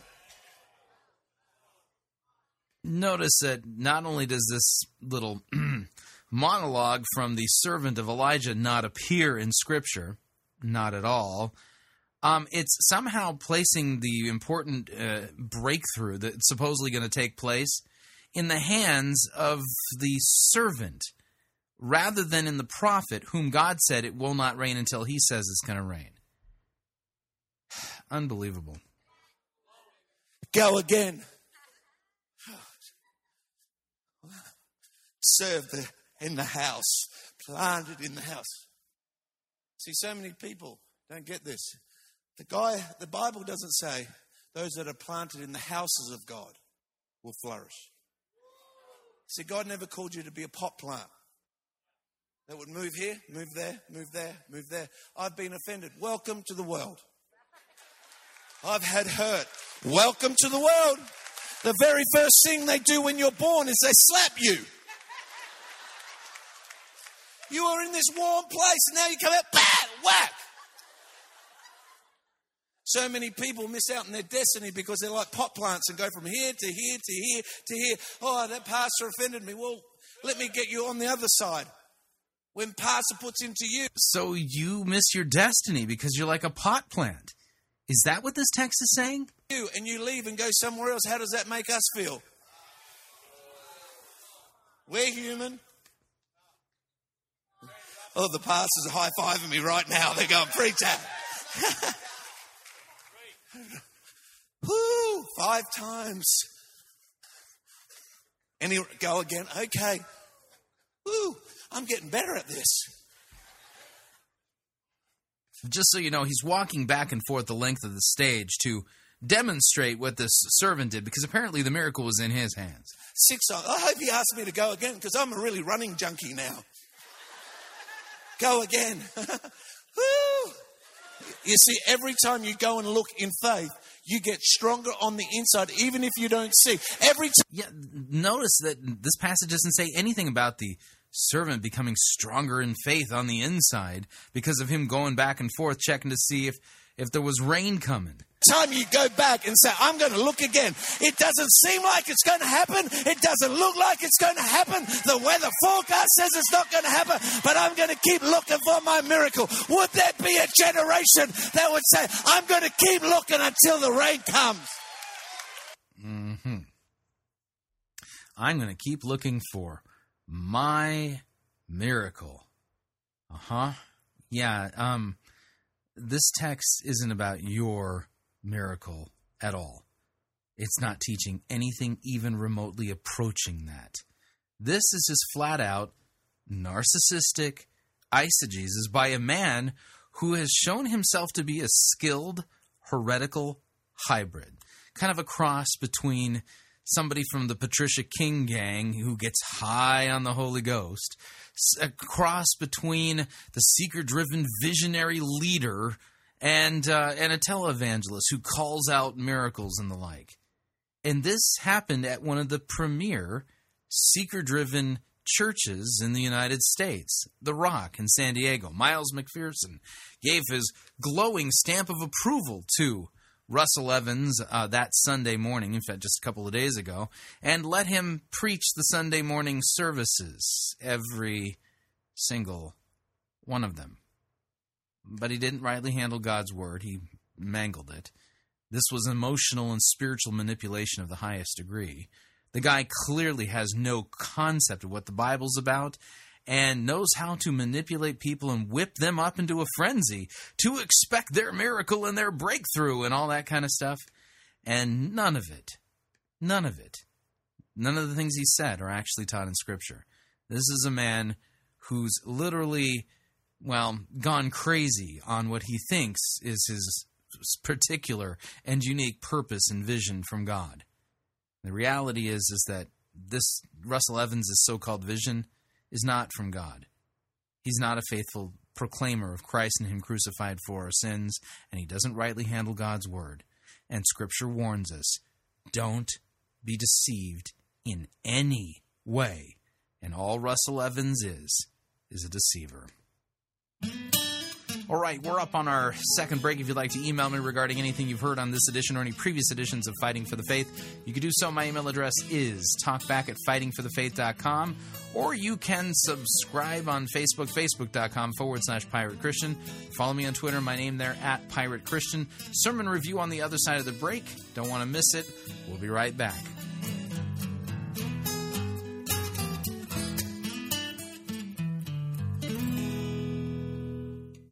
We don't need to rethink Christianity. We need to rediscover it. You're listening to Fighting for the Faith.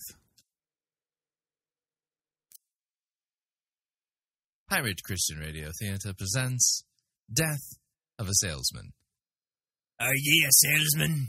Why, yes, I am. Can I interest you in some...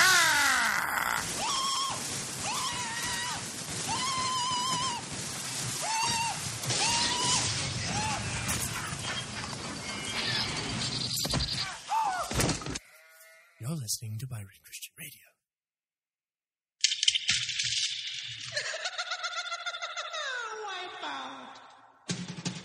The spring and summer travel seasons are just around the corner, and the last thing you want to do is pay more for your airfare, hotel, and rental car than you need to.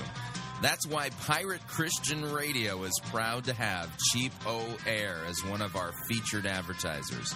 Cheapo Air has over 18 million flight deals, low airfare guarantees, and 85,000 negotiated hotel rates around the globe. And if you visit our website, piratechristianradio.com/cheap, we have a promo code that will save you an additional $10 off of Cheapo Air's already low prices. So visit piratechristianradio.com/cheap. Write down the promo code, click on the web banner, and book your spring or summer travel today. And remember, a portion of your purchase at Cheapo Air will go to support Pirate Christian Radio.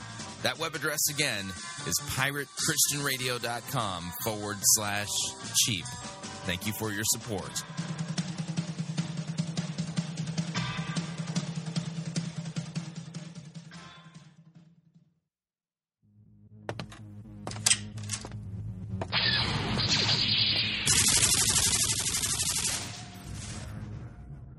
Oh, hey. I didn't hear you come in. What was I just doing, you might ask? Well, I just conquered the outer rim planet of Pico Palm with my trusty double-barreled nuclear plasma cannon. Well, I just did in this video game.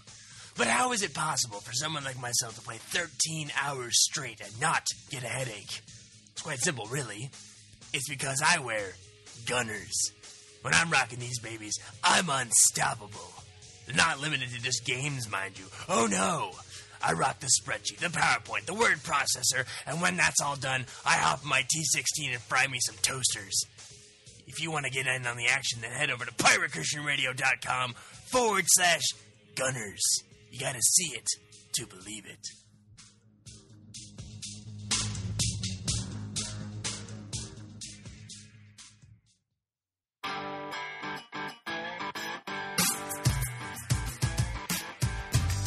Okay, we're back. Hour number 2 of Fighting for the Faith sermon review time.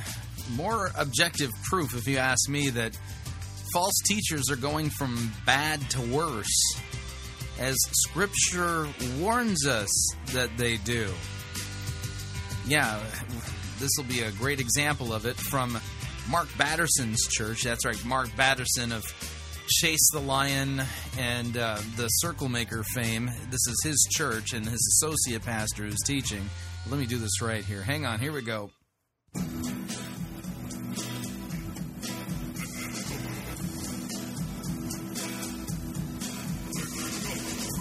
The good, the bad, and the ugly. We review it all here at Fighting for the Faith. We're an equal opportunity sermon reviewing service. Today's sermon comes to us via National Community Church, Washington, D.C. Joe Schmdgall presiding. It's a complicated name. Yeah, that's right. He's one of the associate teachers out there at National Community Church, teaching with Mark Batterson. That's right. Chase the Lion, Mark Batterson, Primal, is that his name? Book me up. And also the Circle Maker, which I liken to, witchcraft, because that's really what it is. It's not biblical prayer. So to kind of give you an idea of what it is that you're going to expect to hear in this particular sermon review, think of it this way. The name of the sermon is entitled Seeking the Dream Maker. Seeking the Dream Maker. And we're going to be touching on some very important, and I mean foundational texts for rightly understanding the Scriptures and how they relate to Christ. Because the Scriptures are about Jesus and what He's done for us. These are passages that get to the very heart of the matter regarding the one true faith. And Joel here, it's clear that he's utterly clueless about these particular biblical texts and their real significance, and instead has decided to make them about the importance of you having a dream for your life. In other words, he must be sleeping himself, biblically, doctrinally, and theologically, because he's missing the whole point of these texts. So, let me kill the music. Without any further ado, here is Joel Schmdgall from National Community Church. He works with Mark Batterson. Here we go. Well, last week, I had this strange dream at night. And in my dream, I could hear this scurrying off in the distance. And so in my dream, I sit up in my bed and I look over and there's a squirrel on its hind legs staring me in the face. This is not a good way to start a biblical sermon. But the problem is that we're not going to be hearing a biblical sermon. But if you're a pastor and you're striving to be faithful to God's word and rightly teach it and proclaim it and correctly handle it, bad way to start. You start with the biblical text. We continue. And so I sit there for just a moment, and all of a sudden I realize I'm awake right now. And so I stay there for a minute, and I'm just trying to stay calm because I'm trying to figure out how to tell Nina, who's right next to me, who in these cases often will scream if put in the situation. And so I hear this next to me, "What's going on? Joel, what's happening?" I go, "Hey, everything's fine. Everything's good. There's a squirrel right next to our bed right now." Ah!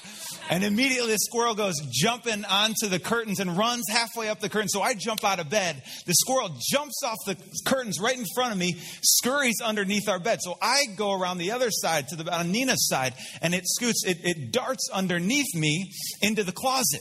Every step of the way inciting an from Nina. And I don't know if she was scared at the squirrel or she was scared at the sight of her husband and his skivvies trying to chase this squirrel into the closet, but it was all a scary sight. Is that too much information, man? I'm getting real tonight. Forgive me.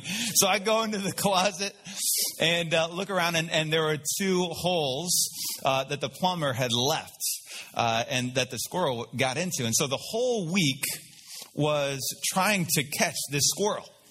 And he is taunting me, you guys. I mean, I plug the holes. He pushes the plugs out.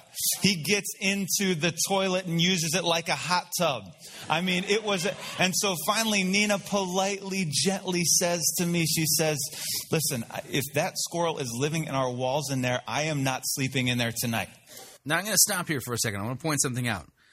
Using the standard way of deciding on whether or not a sermon was a good sermon used by most American evangelicals, well, this is already a good sermon. Why? Well, because he's telling a funny story. It made me laugh. Therefore, it must be a good sermon because it's entertaining. That's no way of determining whether or not a sermon is a good sermon or a bad sermon. You can laugh yourself all the way to hell by an entertaining pastor. But biblical pastors, biblical teachers who are doing their biblical duty, they don't do this kind of stuff. We continue. So, okay, listen, baby, I got it. Sheriff Schmdgall's on the case. And it didn't really assure her. But I grabbed my deputy, Zeke, my 3-year-old son. We went to Frager's Hardware. We rented a squirrel trap for $4.90. We brought it back. We collected some acorns. We got some apples. We got Zeke's favorite cereal. And we took it upstairs. We set this trap. And Zeke was hilarious. He was so funny because he had his little Nerf gun. And he's taking it around and he calls it his pewer. I'm going to pew him, Dad. If he comes, I'm going to pew him. And so we're getting into this thing. And so we go up a couple hours later to check out the trap, and I look in, and it's dark and motionless. I'm like, bummed out. We didn't catch him. And I close the door, and then I realize, but the trap door was down. So I'm like, Zeke, why don't you just go look in there and check it again. So our good father, right? So he opens the door and sticks his head in, and he looks back. Dad, we got the squirrel. And so we start jumping. We're high-fiving. We go in the room, and the squirrel, jumps out. So we freak out, but then we start, again going. We're like Alabama at the national championship game. We just dominated the opponent. We're feeling good. It was this week of adventure. Quite literally, I was chasing my dream the entire week. A lot of us find ourselves chasing a dream, and we don't know how to catch it. And there's elements of... A lot of us find ourselves chasing a dream and don't know how to catch it? Where on earth in the Bible does it have all the dream-catching strategies laid out for us as biblical doctrines? When did this become a problem that Christianity supposedly has the solution to? In fact, let me ask you this.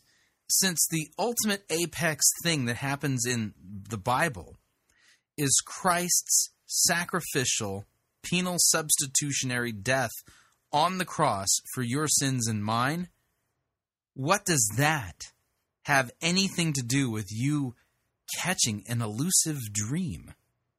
Answer, nothing. The Bible doesn't give advice on how to catch your dreams. Fear to it, and there's elements of frustration. And there's this sense that even if the Father promises us the capturing of this dream, we don't know that we have faith. Whoa, wait a second here. Listen again. And there's this sense that even if the Father promises us the capturing of this dream, we don't know that we have faith that that's actually going to happen. Where in the Bible does God the Father promise to help you catch elusive, wascally dweems? Answer, there isn't a single verse that says this. This is not biblical Christianity. This is something completely different. Genesis chapter 15, we find Abram. Now, go ahead and open your Bible to Genesis chapter 15. This is what I was referring to earlier. This is one of the most important passages in all of Scripture. One of the most important. And Schmdgall here you're going to find out he's utterly clueless as to the real significance of this passage. I'll let him teach on it first, and then we're going to take a look at it ourselves. Genesis chapter 15, we find Abram in a dreamlike state. And we're going to start in verse 1, Genesis chapter 15. So we find Abram in a dreamlike state.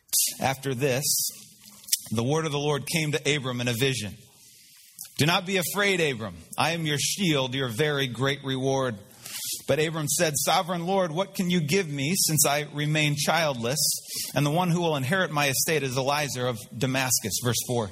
Then the word of the Lord came to him. This man will not be your heir, but a son who is your own flesh and blood will be your heir.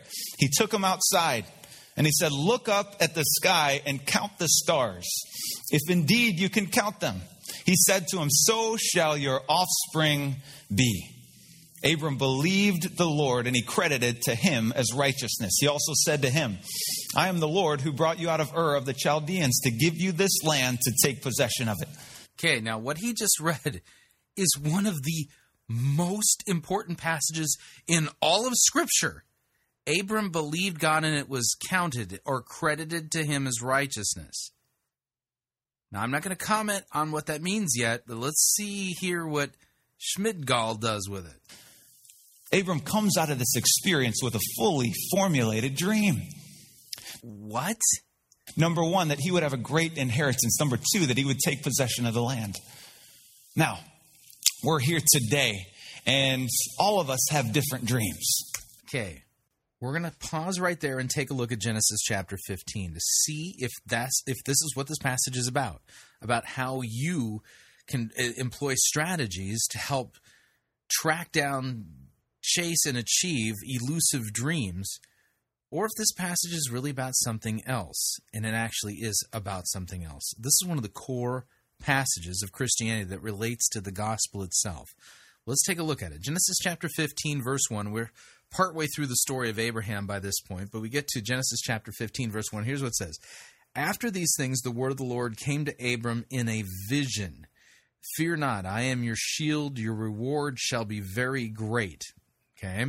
But Abram said, O Lord God, what will you give me? For I continue childless, and the heir of my house is Eliezer of Damascus. And Abram said, Behold, you have given me no offspring, and a member of my household will be my heir. And behold, the word of the Lord came to him, and said, This man shall not be your heir. Your very own son shall be your heir. And he brought Abram outside and said, Look toward the heaven. Number the stars if you are able to number them. And then he said to him, So shall your offspring be. And Abram believed God, believed the Lord, and it was credited to him as righteousness. I'm going to stop there for a second here. What's going on in this story? Well, we're only 15 chapters into the book of Genesis. Genesis chapter 3 lets us know what's going on. Okay? If you remember in chapter 1 and 2, in chapter 1 we have the grand sweep of God's creation. Genesis chapter 2, we have kind of a drilling down into a lot of the details of the creation, but specifically the very unique and special creation of man, created in the image of God, and God creates them male and female, and it's great stuff about what God has done in creating us.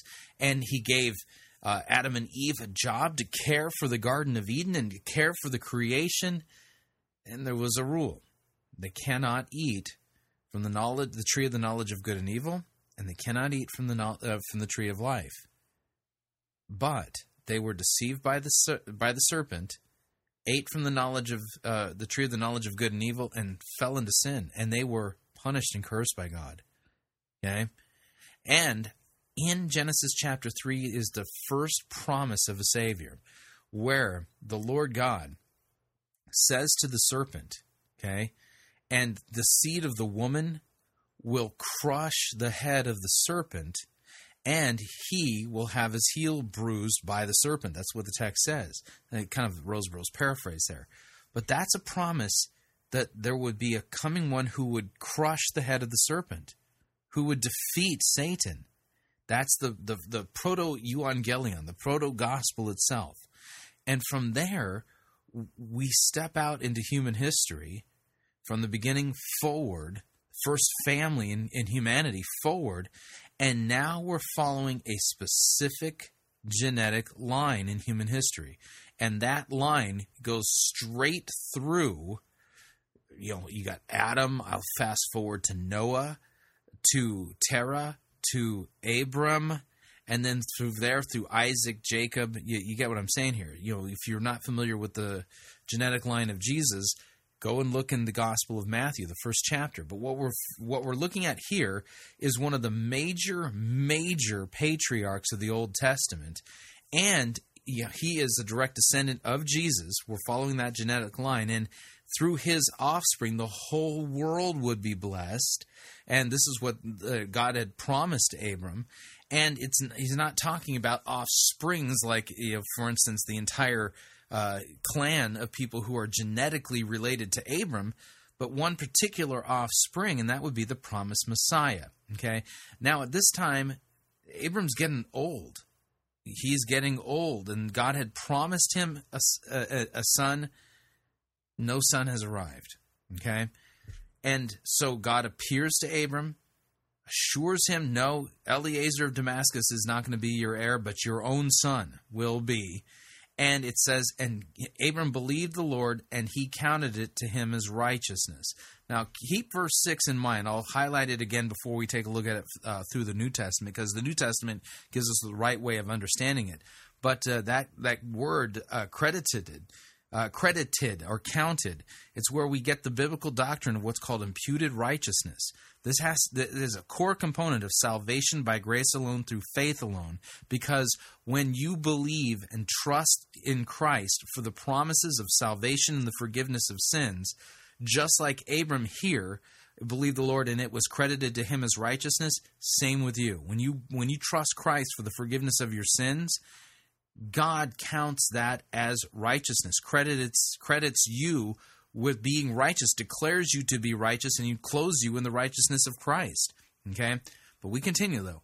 Verse 7. So he said to him, I am Yahweh, who brought you out of Ur of the Chaldeans to give you this land to possess. But he said, O Lord God, how am I to know that I shall possess it?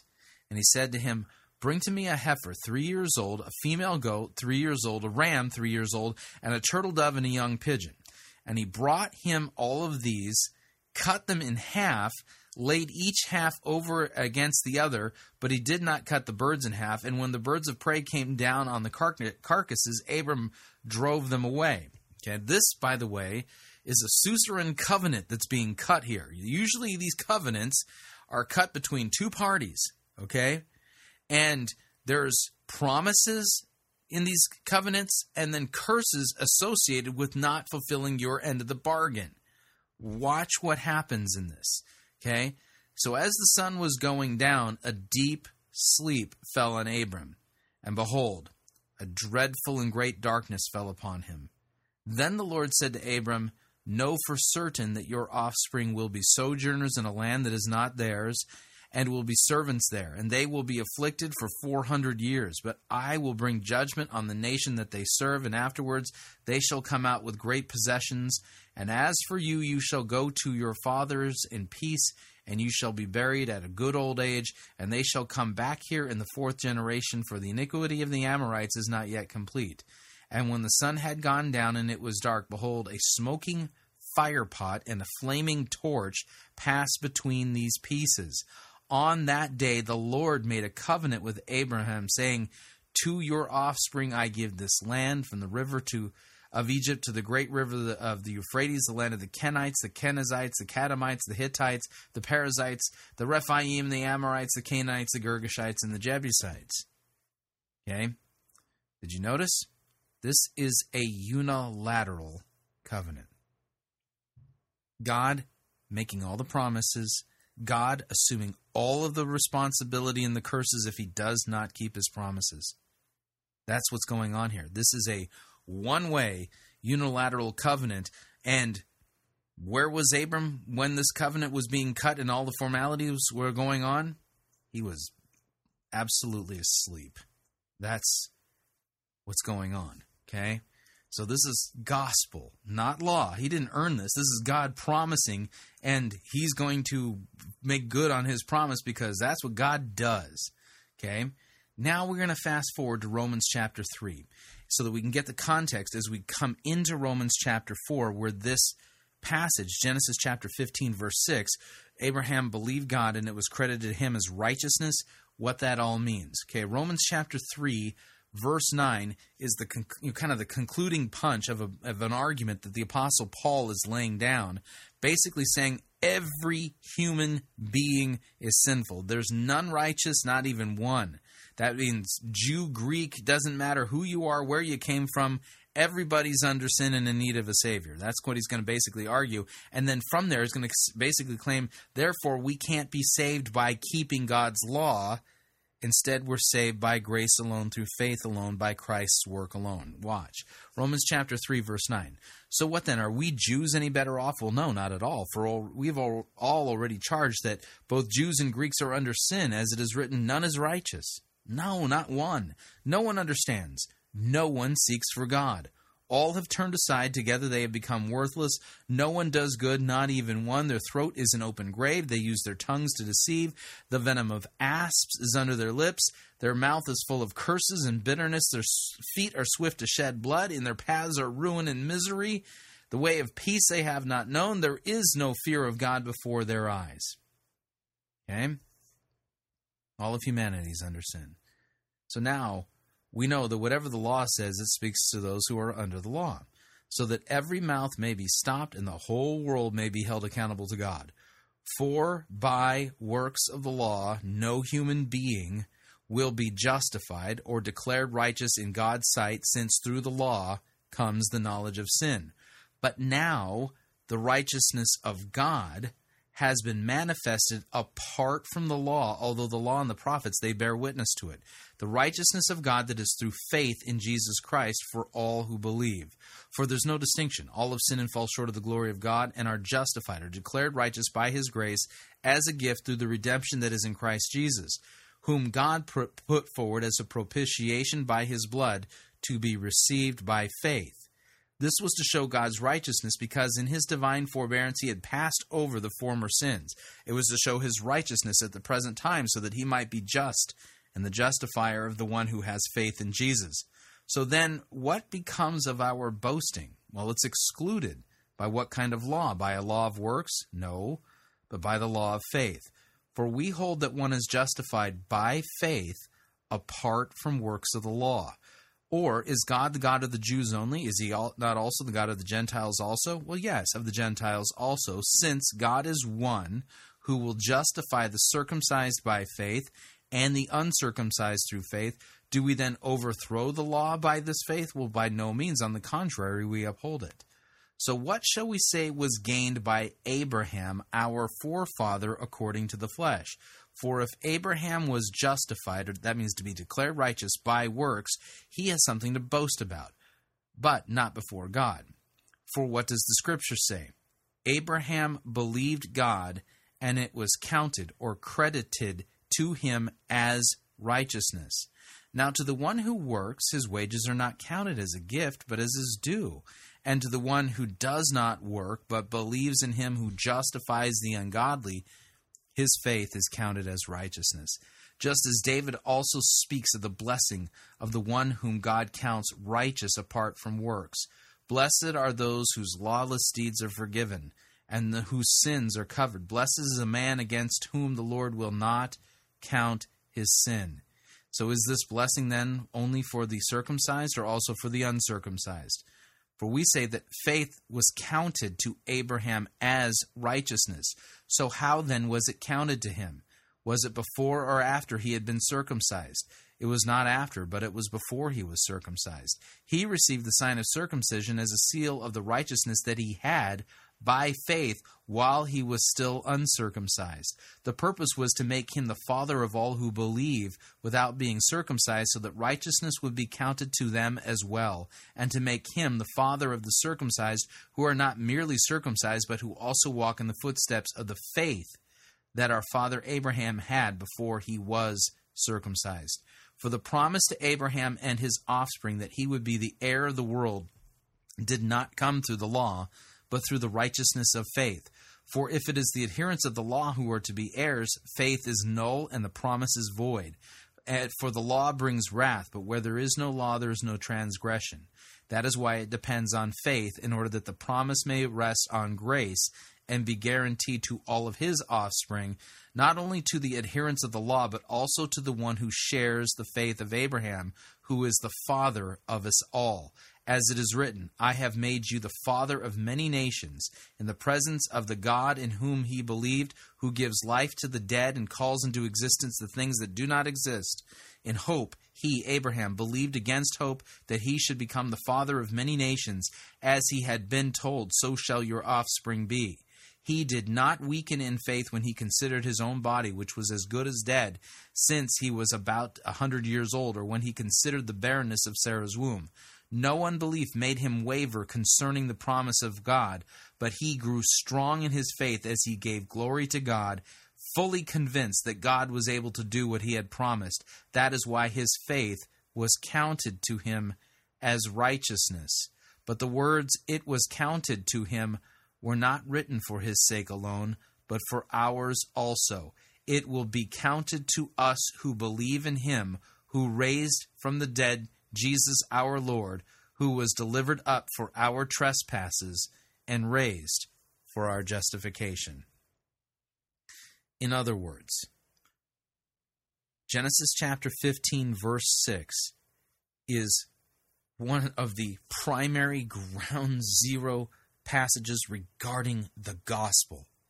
It here, Romans chapter 4, unpacks it for us and theologically interprets it and shows that the important thing here is that Abram believed God and it was credited or counted to him as righteousness, and the same thing applies to us who believe that Jesus was handed over for our sins and raised again on the third day for our justification. We are credited as being righteous because we believe the promises of God the same way Abram believed, and it was credited to him as righteousness. You get it? This is a key passage regarding salvation by grace alone, through faith alone, by Christ's work alone. It's so important that Romans 4 spends nearly the entire chapter. In fact, the entire chapter, Romans 4, is all about explaining the theological significance of that. This touches on the very gospel itself. But Joel Schmdgall of National Community Church, where Mark Batterson is head pastor, has no clue what's going on in this passage. He thinks this passage is about having a dream for your life and then learning how to catch those elusive dreams. Listen again. I am the Lord who brought you out of Ur of the Chaldeans to give you this land to take possession of it. Abram comes out of this experience with a fully formulated dream. Number one, that he would have a great inheritance. Number two, that he would take possession of the land. Now, we're here today, and all of us have different dreams. And that's what makes this series so much fun. One person is moving towards that dream job that they've been studying for so long. Genesis 15 has nothing to do with you moving towards your dream job. Another person is thinking about that significant other. Another person is hoping or dreaming for healing in the midst of sickness. But all of us come in with different dreams. So here's the beauty of the scripture, that no matter what our dream is, the principles are building blocks in our lives that we can apply to whatever situation, whatever hurdle we have in front of us. Really? So this passage is about applying building blocks so that you can overcome hurdles to achieving your dreams? This is so unbelievably bad that it doesn't border on satanic. It flat out is. And so we take this scripture with Abram, and there's 4 things that happen for him to get to this place where he has this full sense of a dream. Number 1, Abram gets in God's presence. You can get your inspiration for a resolution. No, he doesn't get in God's presence. Abram's asleep, and God shows up. So Abram was completely passive. Read Genesis 15, 1 and 2 again. Solution from an infomercial. But to get a dream, you've got to turn your TV off. You got to put your cell phone away, and you've got to get in the written word of God, and you've got to spend time in the living word of God to get a dream from Almighty God. John chapter 14. So I'm supposed to read the word in order to get a dream from Almighty God? Where does the Bible say to do that at all? We see that Jesus comes along and the disciples are in a bad place and he speaks life into them. And it's one of the most comforting scriptures in all of the gospel. And he comes to them and he starts talking about life after death. And he starts talking about how he will go and prepare a place for them. And he starts talking about the assurance of heaven that is to come. And what do the disciples say? What do they respond? How do they respond to this? We see it in verse 5. But we don't know the way. We are never satisfied with a promise, are we? We always want the blueprint. And the disciples, they want assurance. They want direction. They want to know the way. And what does Jesus say in response to them? You want to know listen, I am the way, I am the truth, and I am the life, and no man comes to the Father except through me. If we want a God-given dream, we have to encounter Almighty God. Okay, got to stop it again. He was quoting from the Gospel of John chapter 14. Again, one of the literal high water marks in all of Scripture pertaining to the gospel. Okay, he quoted it out of context and didn't point you to what the text is pointing you to, or who the text is pointing you to. That's Jesus. Watch this. John chapter 14, verse 1. This is Jesus speaking. Let not your hearts be troubled. Believe in God, believe also in me. In my Father's house are many rooms. If it were not so, would I have told you that I go to prepare a place for you? And if I go and prepare a place for you, I will come again and will take you to myself, that where I am you may also be. And you know the way to where I am going. Thomas said to him, Lord, we do not know where you are going. How can we know the way? Jesus said to him, I am the way, the truth, and the life. No one comes to the Father except for through me. If you had known me, you would have known my Father also, and from now on you do know him, and you have seen him. So here Jesus is telling the disciples he's going to leave them. He's going away. And he says that they know the way to where he's going, because he's going to prepare a place for them. This has nothing at all to do with you reading your Bible, getting in God's presence so that you can receive from God a dream for your life. This is about Jesus' assurance that he's going to come for them, that he's going to take them to himself, that he's going to prepare a place for them. And then Thomas says, Lord, we don't know where you're going. How can we know the way? Jesus said to him, I am the way, the truth, and the life. No one comes to the Father except through me. There is salvation in no other person than Jesus. There is salvation in no other name but Jesus. That's what this text is saying. This has nothing to do with you receiving a dream from God. What is this man doing to this text? Listen again.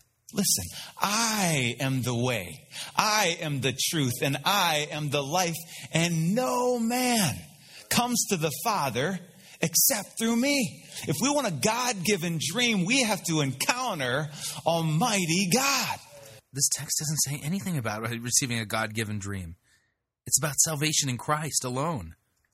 We don't just get inspired whatever's around us or come up with it. It doesn't matter. No, we have to come before the Lord and spend time in His presence. We've got to have an encounter with God. Any of us can come up with a dream. And we have different dreams. Maybe some of us dream about being rich. Maybe we dream about that shortcut to success. Maybe we dream about fame. Maybe we dream about that position that we could get. Any one of us can come up with a dream. But where is your dream born? What is the birthplace of your dream? Where did it start? In Jeremiah 23, God says, "The prophets cause my people to forget my name by their dreams." They cause my people to forget my name by their dreams.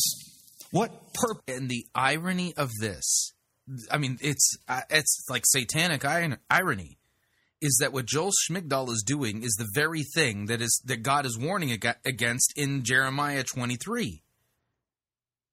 You're causing people to not hear the gospel, to not know what God's word really says, to not make the point about that Jesus is the only way of salvation, because you're telling people that they can have an encounter with God and receive a dream from Him from these passages that are about salvation by grace alone, through faith alone, in Christ alone. But you've completely twisted them and made them about dreams, and you're making it so that people are not knowing the name of and knowing the truth of God.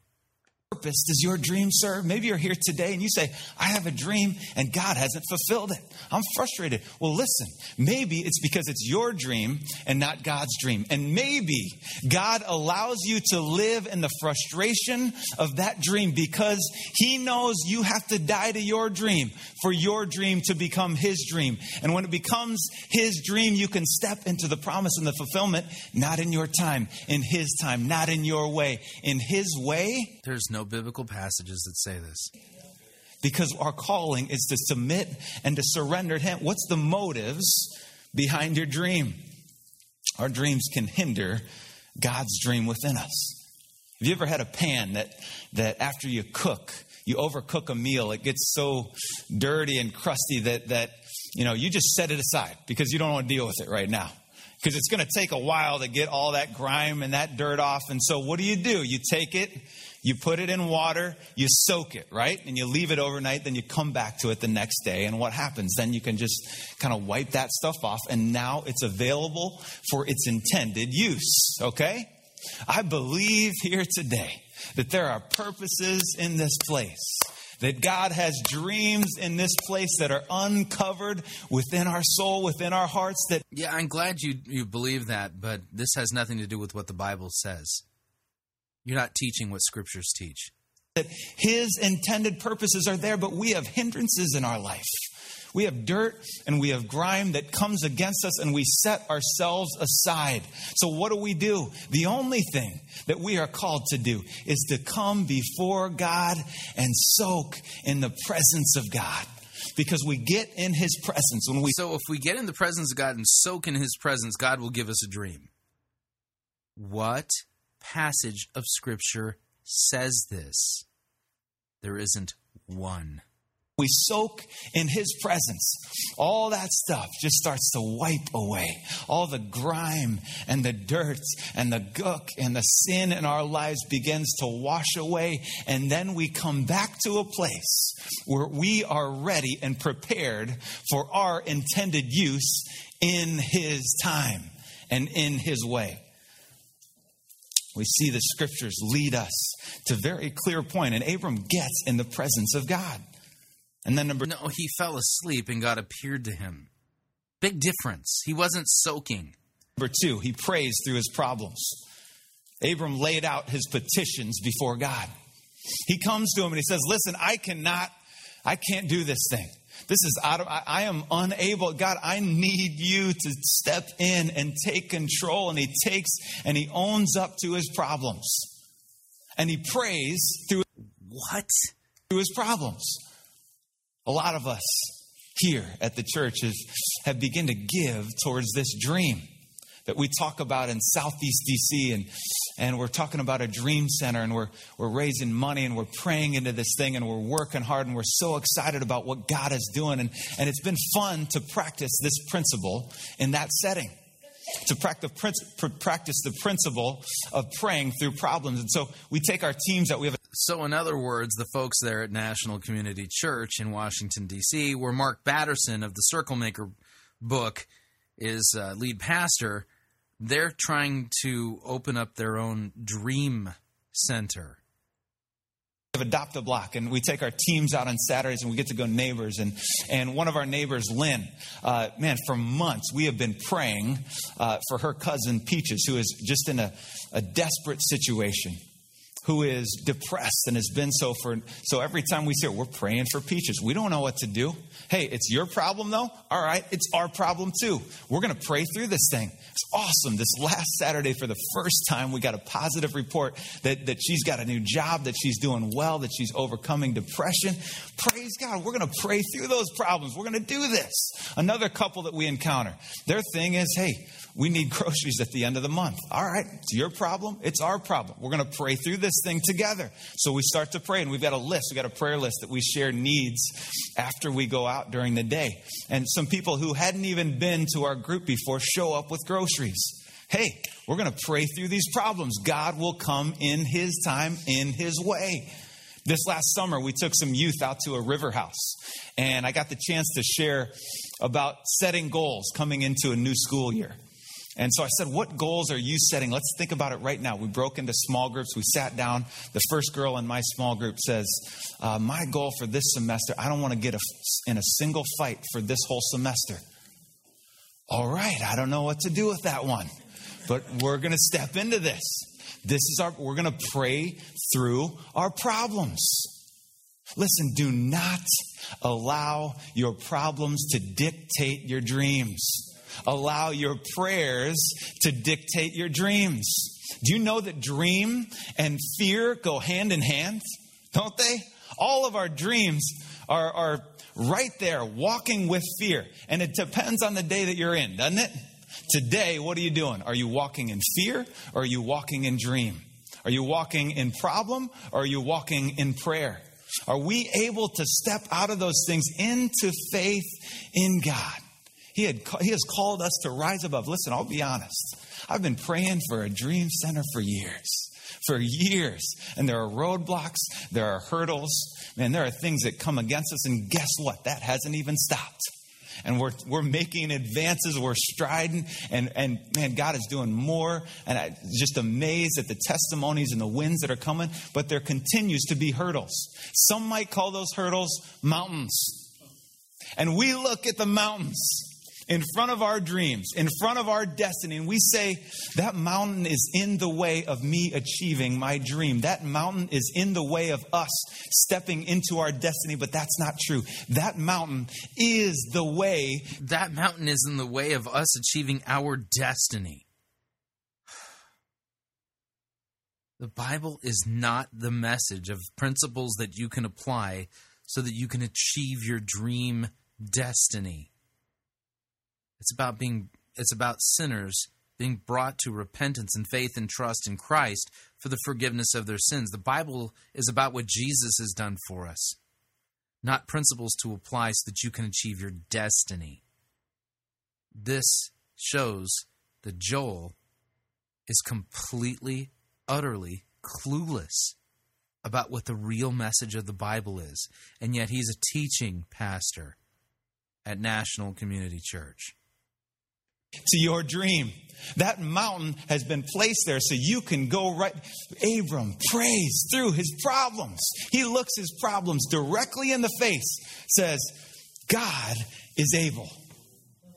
If God is willing, then we will overcome this thing. This is not my dream.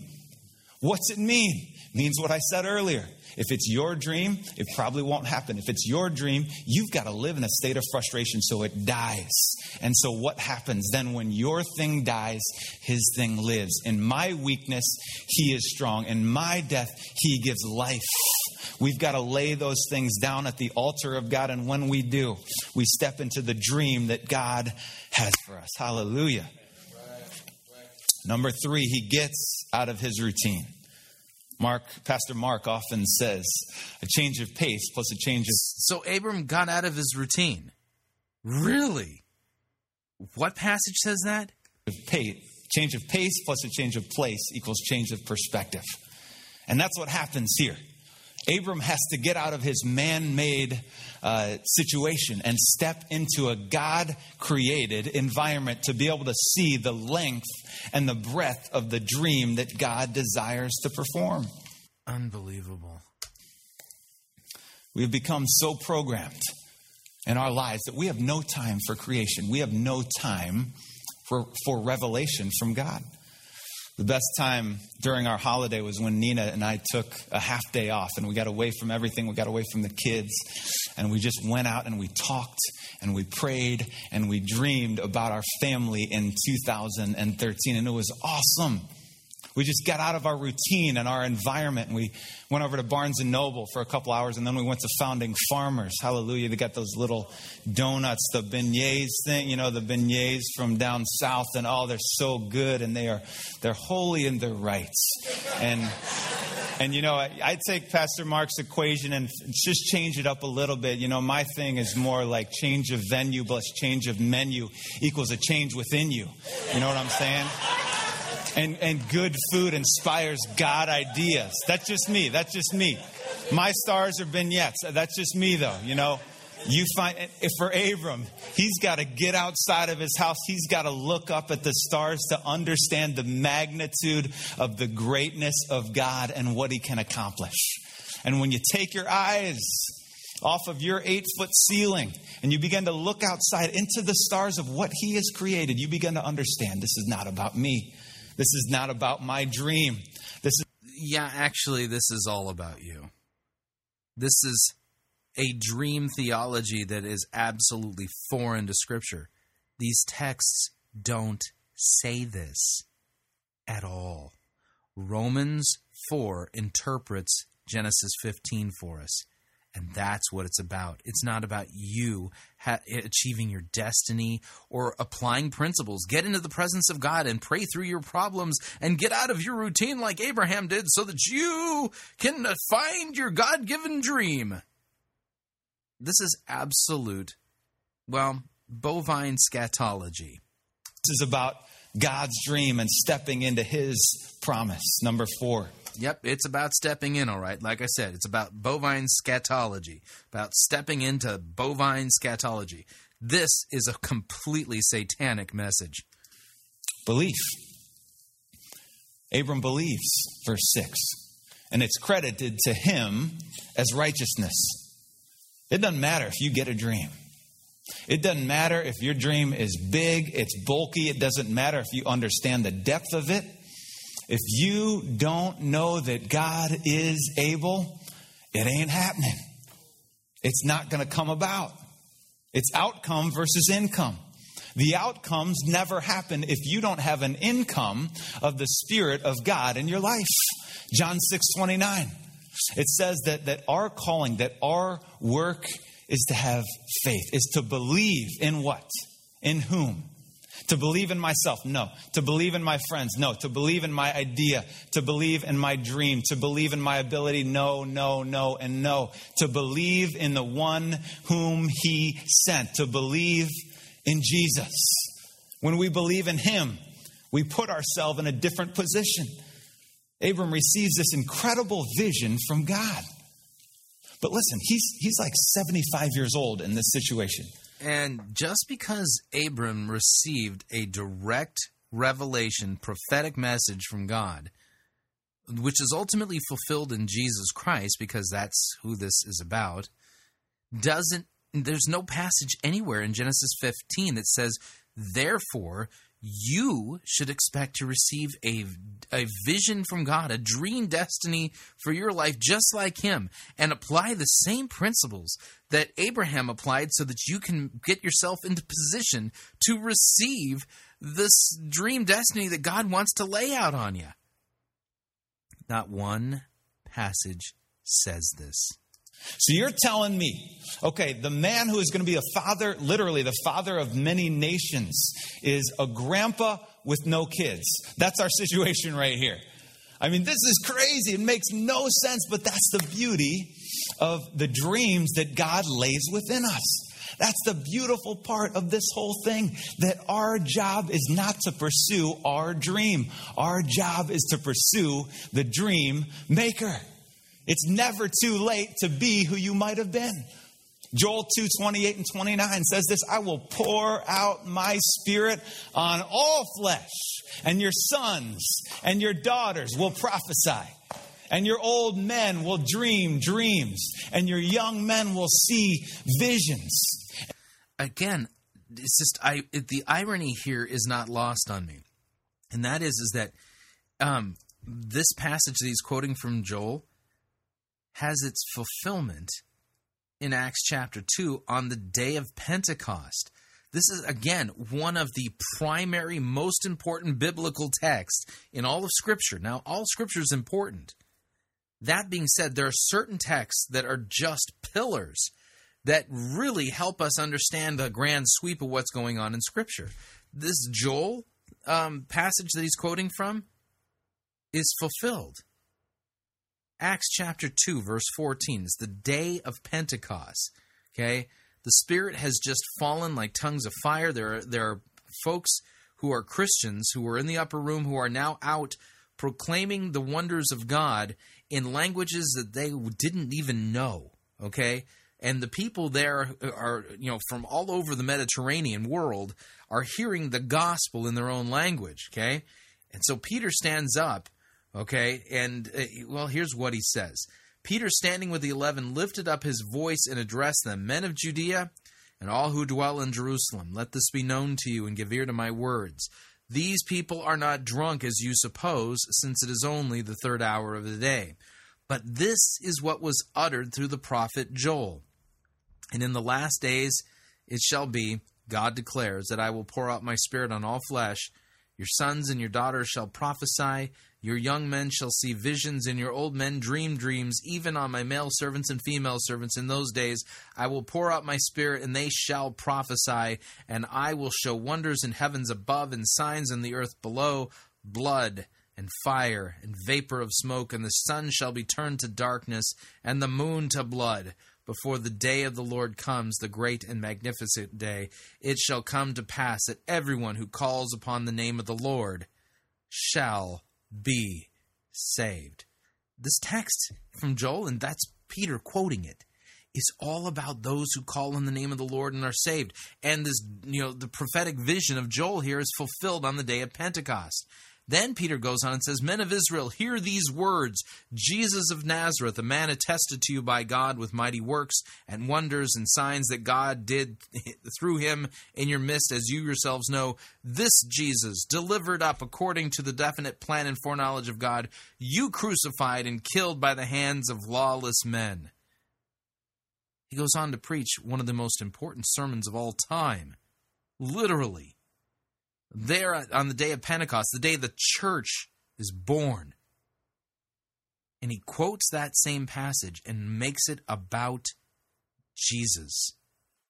This text is not about you getting a dream destiny for your life. What Joel Schmdgall is doing here, again, I reiterate it and I stand by what I say. This is flat out satanic.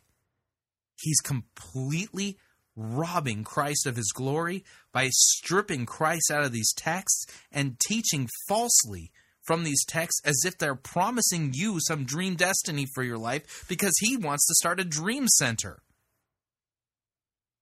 Flat out satanic. And men and women alike, servants, will experience an outpouring of my Spirit in those days when dreams begin to happen among us. It's a sign of the Spirit and the presence of God at work in our lives and in our community. There isn't a single passage that says that, and that Joel passage doesn't teach it. So Abram has his dream. 75 years old, though. I mean, that's old. But he believes, okay, this can happen. I guess so. And so what he does, though, is he understands, I got to giddy up, though, for this thing to happen. And so he puts a timeline on God. And here's what happens. Nothing. Nothing changes. Nothing happens. And so Abram gets frustrated. And he decides, okay, since it's not working in my timing, in my way, I'm going to take matters into my own hands. And so when Sarah doesn't get pregnant, his wife, he goes to Sarah's servant, Hagar. And he is with Hagar, and then Hagar gets pregnant. So when things didn't happen in his will and his way, he decided to step in and try to fix things for God. If you pursue the right dream with the wrong motive, it won't be a dream. It will be a nightmare. And that's what Abram stepped into. He stepped into a nightmare, both short-term and long-term, because his family began to fight right now, and it would fight for the rest of his days. It would fight for the rest of his lives. It's patience versus passion. He had the passion to receive God's vision, but he didn't have the patience to wait for God's promise. Listen, God's vision is not a slave to our timing. Do you know that's true? He's not waiting for us to give the green light, to give the okay, and now this thing can happen. No. When your dream doesn't happen in your time or in your way, what do? How do you react? Some of us quit and we give up and we say, I don't believe in God. I'm sick of it. I'm frustrated at God. Or I don't want to deal with that right now. And so we step aside or we walk away and we quit because we don't want to deal with the disappointment. And we don't want to feel the pain. But you know that there are different kinds of pain. There's pain that's destructive and there's pain that's constructive. And there's pain that tears you down, it wears you down, it pushes you down. And then there's pain that builds you up, that picks you up, that makes you stronger. And so when we look at this idea, we see that complainers see pain as problem. That complainers see pain as punishment, but disciples see pain as preparation, as getting you ready for what is to come, for what God has in store for every single one of us. Some of us don't quit, but we take things in our own hands, right? Just like Abram, he has this incredible vision from God. And then it doesn't happen, so he begins to be impatient, and he decides to take things into his own hands. Listen to this. This is important. There's a difference between intentionality and manipulation. There is a big... Yeah, and you're intentionally manipulating God's word to make it say something it doesn't say. Big difference between intentionality and manipulation. We need to have intentionality in our lives. In fact, some of us need to hear that word today. Like that's the one we need to take home. We need to get intentional about those things that God has given to us. We need to step out and stop aimlessly wandering. We need to get off our rear and get it in gear. We need to step out, and we know the priorities that God has given to us. We need to step out and go. We need to chase our dreams. We need to begin to set goals and pursue those things and pursue God. But the pursuit of God's will cannot turn into the manipulation of our priority. We say that one more time. The pursuit of God's will cannot turn. Yeah, it doesn't matter how many times you repeat it. None of this is found in the Bible. None of it. Turn into the manipulation of our priority. Intention turns into manipulation when there's no patience. Now, what's patience? It was great on the way over here. I drove past a little church by our house, and the sign outside said, "Patience is waiting for God's will." All right, I'm going to borrow that for just a minute. We've got to have patience to stay in a place of intentionality. Many years ago. What passage in the Bible says that we need to have patience to wait for intention, whatever? None of this is from the Bible. This is all a dream theology concocted in the puny little mind of Joel Schmdgall. This is not biblical. I began to feel a prompting or a calling to serve in an environment of full-time ministry capacity. And so I was excited. You know, when you know what you want to do, when you have a dream, you get excited, right? And you start to work towards that. And so I was excited, and there's this job opportunity that came about. And I don't know if you're this way, but sometimes an opportunity presents itself, and I begin to connect the dots and begin to think about how this is exactly the right, and how God is setting it up, and how this is perfect, and this is even God's will. And really, why do you think that God would call you into ministry, since you do not know how to handle His Word correctly? This is probably not the God, the Holy Spirit, calling you into ministry. I'm like 99.9999999999999% sure that wasn't God, the Holy Spirit. Start to jump ahead of the game. And so that's what I did with this job opportunity. And then what happens? I don't get the job. Disappointment. Extreme frustration. Frustrated with God, frustrated with myself.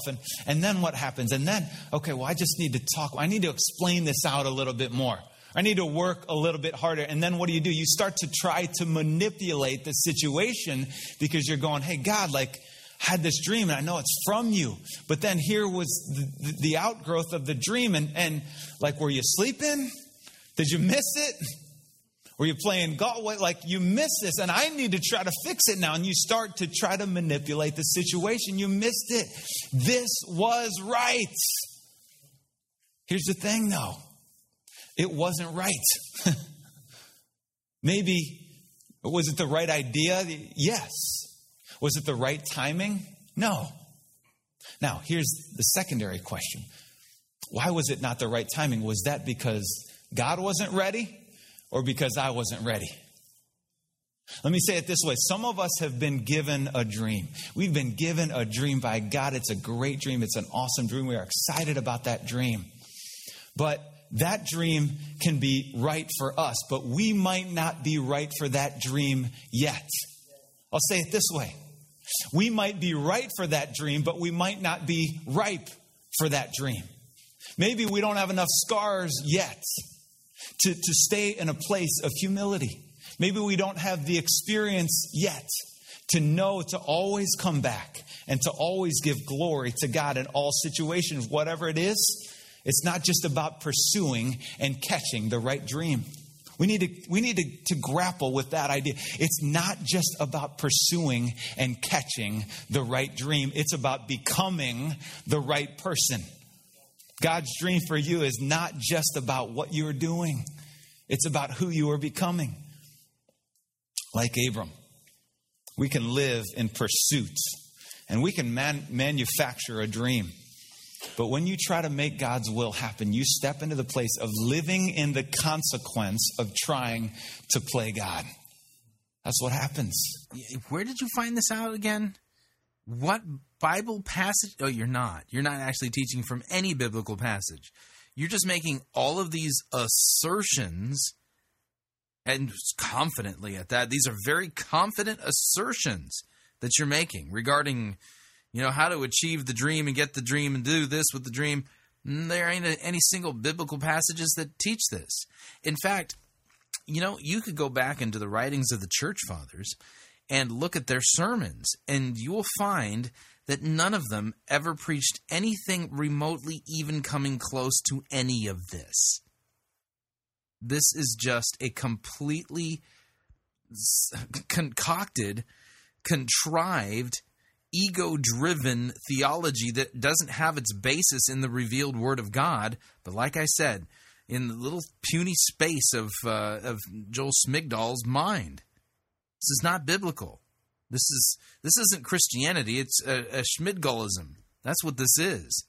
Now, we agree with and we love God's promises, don't we? Ooh, that's good. I like that. Yes.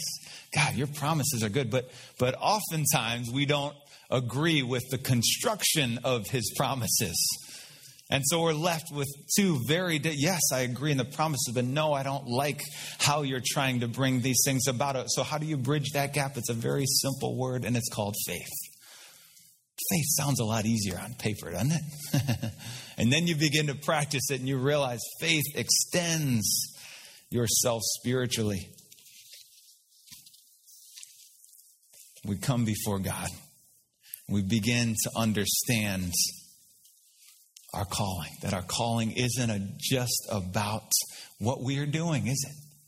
I remember the first time, when my wife came to me and she told me that she was pregnant with our firstborn. And so excited, I was emotionally overwhelmed. And we were talking, and I'm just thinking, man, I am so excited about having our little boy. And then I realized, okay, there might be another chromosome in play here. And on January 29th, almost 6 years ago, we had Eloise. Oh, and by the way, he's preaching about himself now. Kimberly Schmdgall. And she was perfect. She still is perfect to us, not everyone. And we were so excited. I couldn't ask God. I wouldn't trade her for anything. She was absolutely perfect. But when I was afraid. I was scared of little girls. Like with little boys, you just, you get them and you kick them around a little bit and you throw dirt on their wounds and you take them to a ball game and it's all good, right? But how, I don't know as a dad, how am I supposed to treat a little girl? How do I raise her up? I don't know how this works. I remember talking with some friends. I remember talking with my brother about it, just saying this. And so I started to ask questions. I started to watch some videos. I started to read some books. But I remember reading this one book that really impacted me. And it was a book, it was from a woman journalist who began to talk about her relationship with her father. And she talked about who her dad was and how who he was affected who she became, about how she saw herself, and about how she perceived other people. And I began to have this realization that, man, I need to be there and I need to be present and fully there, and I need to take care of my little girl, but I also need to understand that it's not just about that. It's also about me continuing to become the person that God has called me to be and continuing to pursue the dreams that God has placed in my life.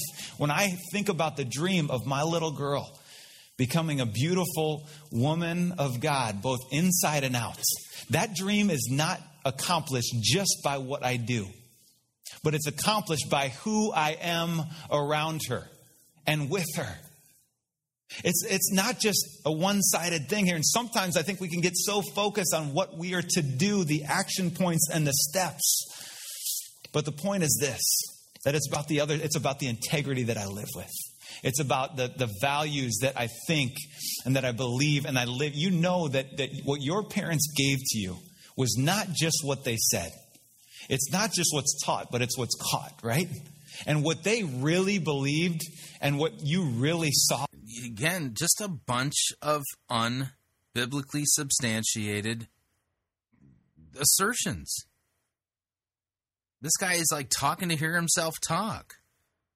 Those are the things that are passed on to you. Same with our kids. What do we really believe? What do we really live out? It's about who I am in front of my kids that affects their destiny, their dream, their future. So our dreams should not just focus on behavior. They should focus on molding of our character. God's dream for you is not always about what you are doing, but about who you are becoming. He calls us out and he gives us a dream. A lot of us have started our New Year's resolutions. More of us have ended our New Year's resolutions. It's funny when I'm talking to somebody about resolutions and they're telling me theirs. I'm like, wow, you're going to do that for a whole year? Well, no. I mean, probably, a couple weeks or a month or so. Like we've gotten to that point where a New Year's resolution is for the month of January, hopefully, right? Can we make it 1 month? But a dream is bigger and longer than a resolution. I pray that we're not so short-sighted that when we think about dreams and when our dreams are not happening in our timing or in our way, that we will still understand that the purposes of God are still being accomplished. Isaiah chapter 55, verse 10 and 11, as the rain and the snow come down from heaven, and do not return to it without watering the earth and making it bud and flourish, so that it yields seed for the sower and bread for the eater. So is my word that goes out from my mouth. It will not return void. It will not return empty, but will accomplish what I desire and achieve the purpose for which I sent it. It will not reach. So what's the purpose that God sends out His word? So that you can receive a dream and destiny for your life? Nope. It's not what Scripture says. Scripture is written so that we may believe that Jesus is the Christ, the Son of God, and that by believing we have life in His name. That's what Scripture is about. Return void, but will always be accomplishing exactly what He intended it to accomplish. We don't like the intended part, but that's a part of His purposes coming about in our lives. In Genesis chapter 17, God comes along and He reaffirms this promise that He gave Abram back in chapter 15. But this time, Abram is 99 years old.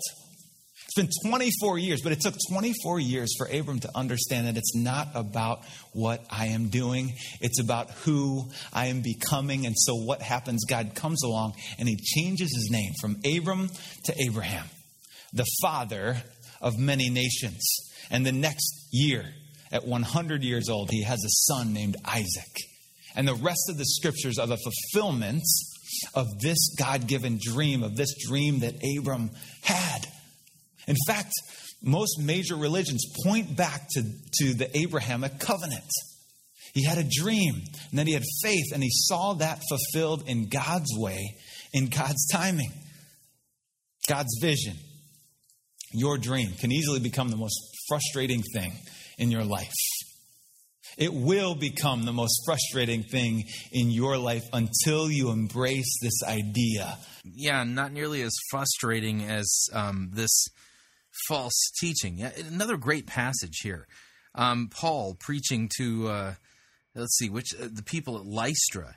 He basically says, we bring you good news that you should turn from these vain things to a living God. Scripture is about turning you from vain sin, false gods, and wickedness to a living God who forgives you because He came to earth, was born of the Virgin Mary, and suffered and died for your sins on the cross, and rose again bodily from the grave on the third day. That's what the Scriptures are about. Of becoming. We're all in different places today. Some of us are trying to formulate a dream. Others are grappling with a dream. And then some of us are trying to pursue a dream in our lives. But wherever we are, I pray that you wouldn't just pursue a dream, but that you would pursue the dream maker. And praying over this sermon, just praying and believing that there are people here today, that there are people listening to this sermon, that you desire to unleash those dreams within them, that they have put them aside, they have set them apart, and they've focused so hard on them and forgot about the equation of God-given dreams. Just like earlier I talked about, we caught this squirrel and they took the cage out, and the squirrel's going nuts in the cage. I threw it in my car, and it's kind of freaking me out a little bit, like he's going to get out or something. But I took it down, and I took it down by the river. And I opened it up, and I released that. And here's the thing, like at some point, we have to get to the place where we say, okay, I'm going to catch. I'm going. But at some point, we have to release those things. We have to let go. We have to die to. So when you die to. You need to release your squirrels. Get to it. Otherwise, your dream will die or something. To self, that's when God steps in and takes a hold of those things. See, as soon as you release your squirrels, then your dreams God will step in, and this is utter nonsense. So hard when you're talking about a tension between manipulation and intentionality. What do? Do I sit around? No, you continue to move forward, but don't just pursue an idea. Pursue the one who gave that idea. Get into the presence of God, and when you do, all bets are off. Let's pray. Yeah, no, let's not. It's clear you have... I don't even know what God you're praying to, because you can't even get detail number 1 right when you're opening up the Bible. It's clear that you're not interested in the God who has revealed himself in Scripture.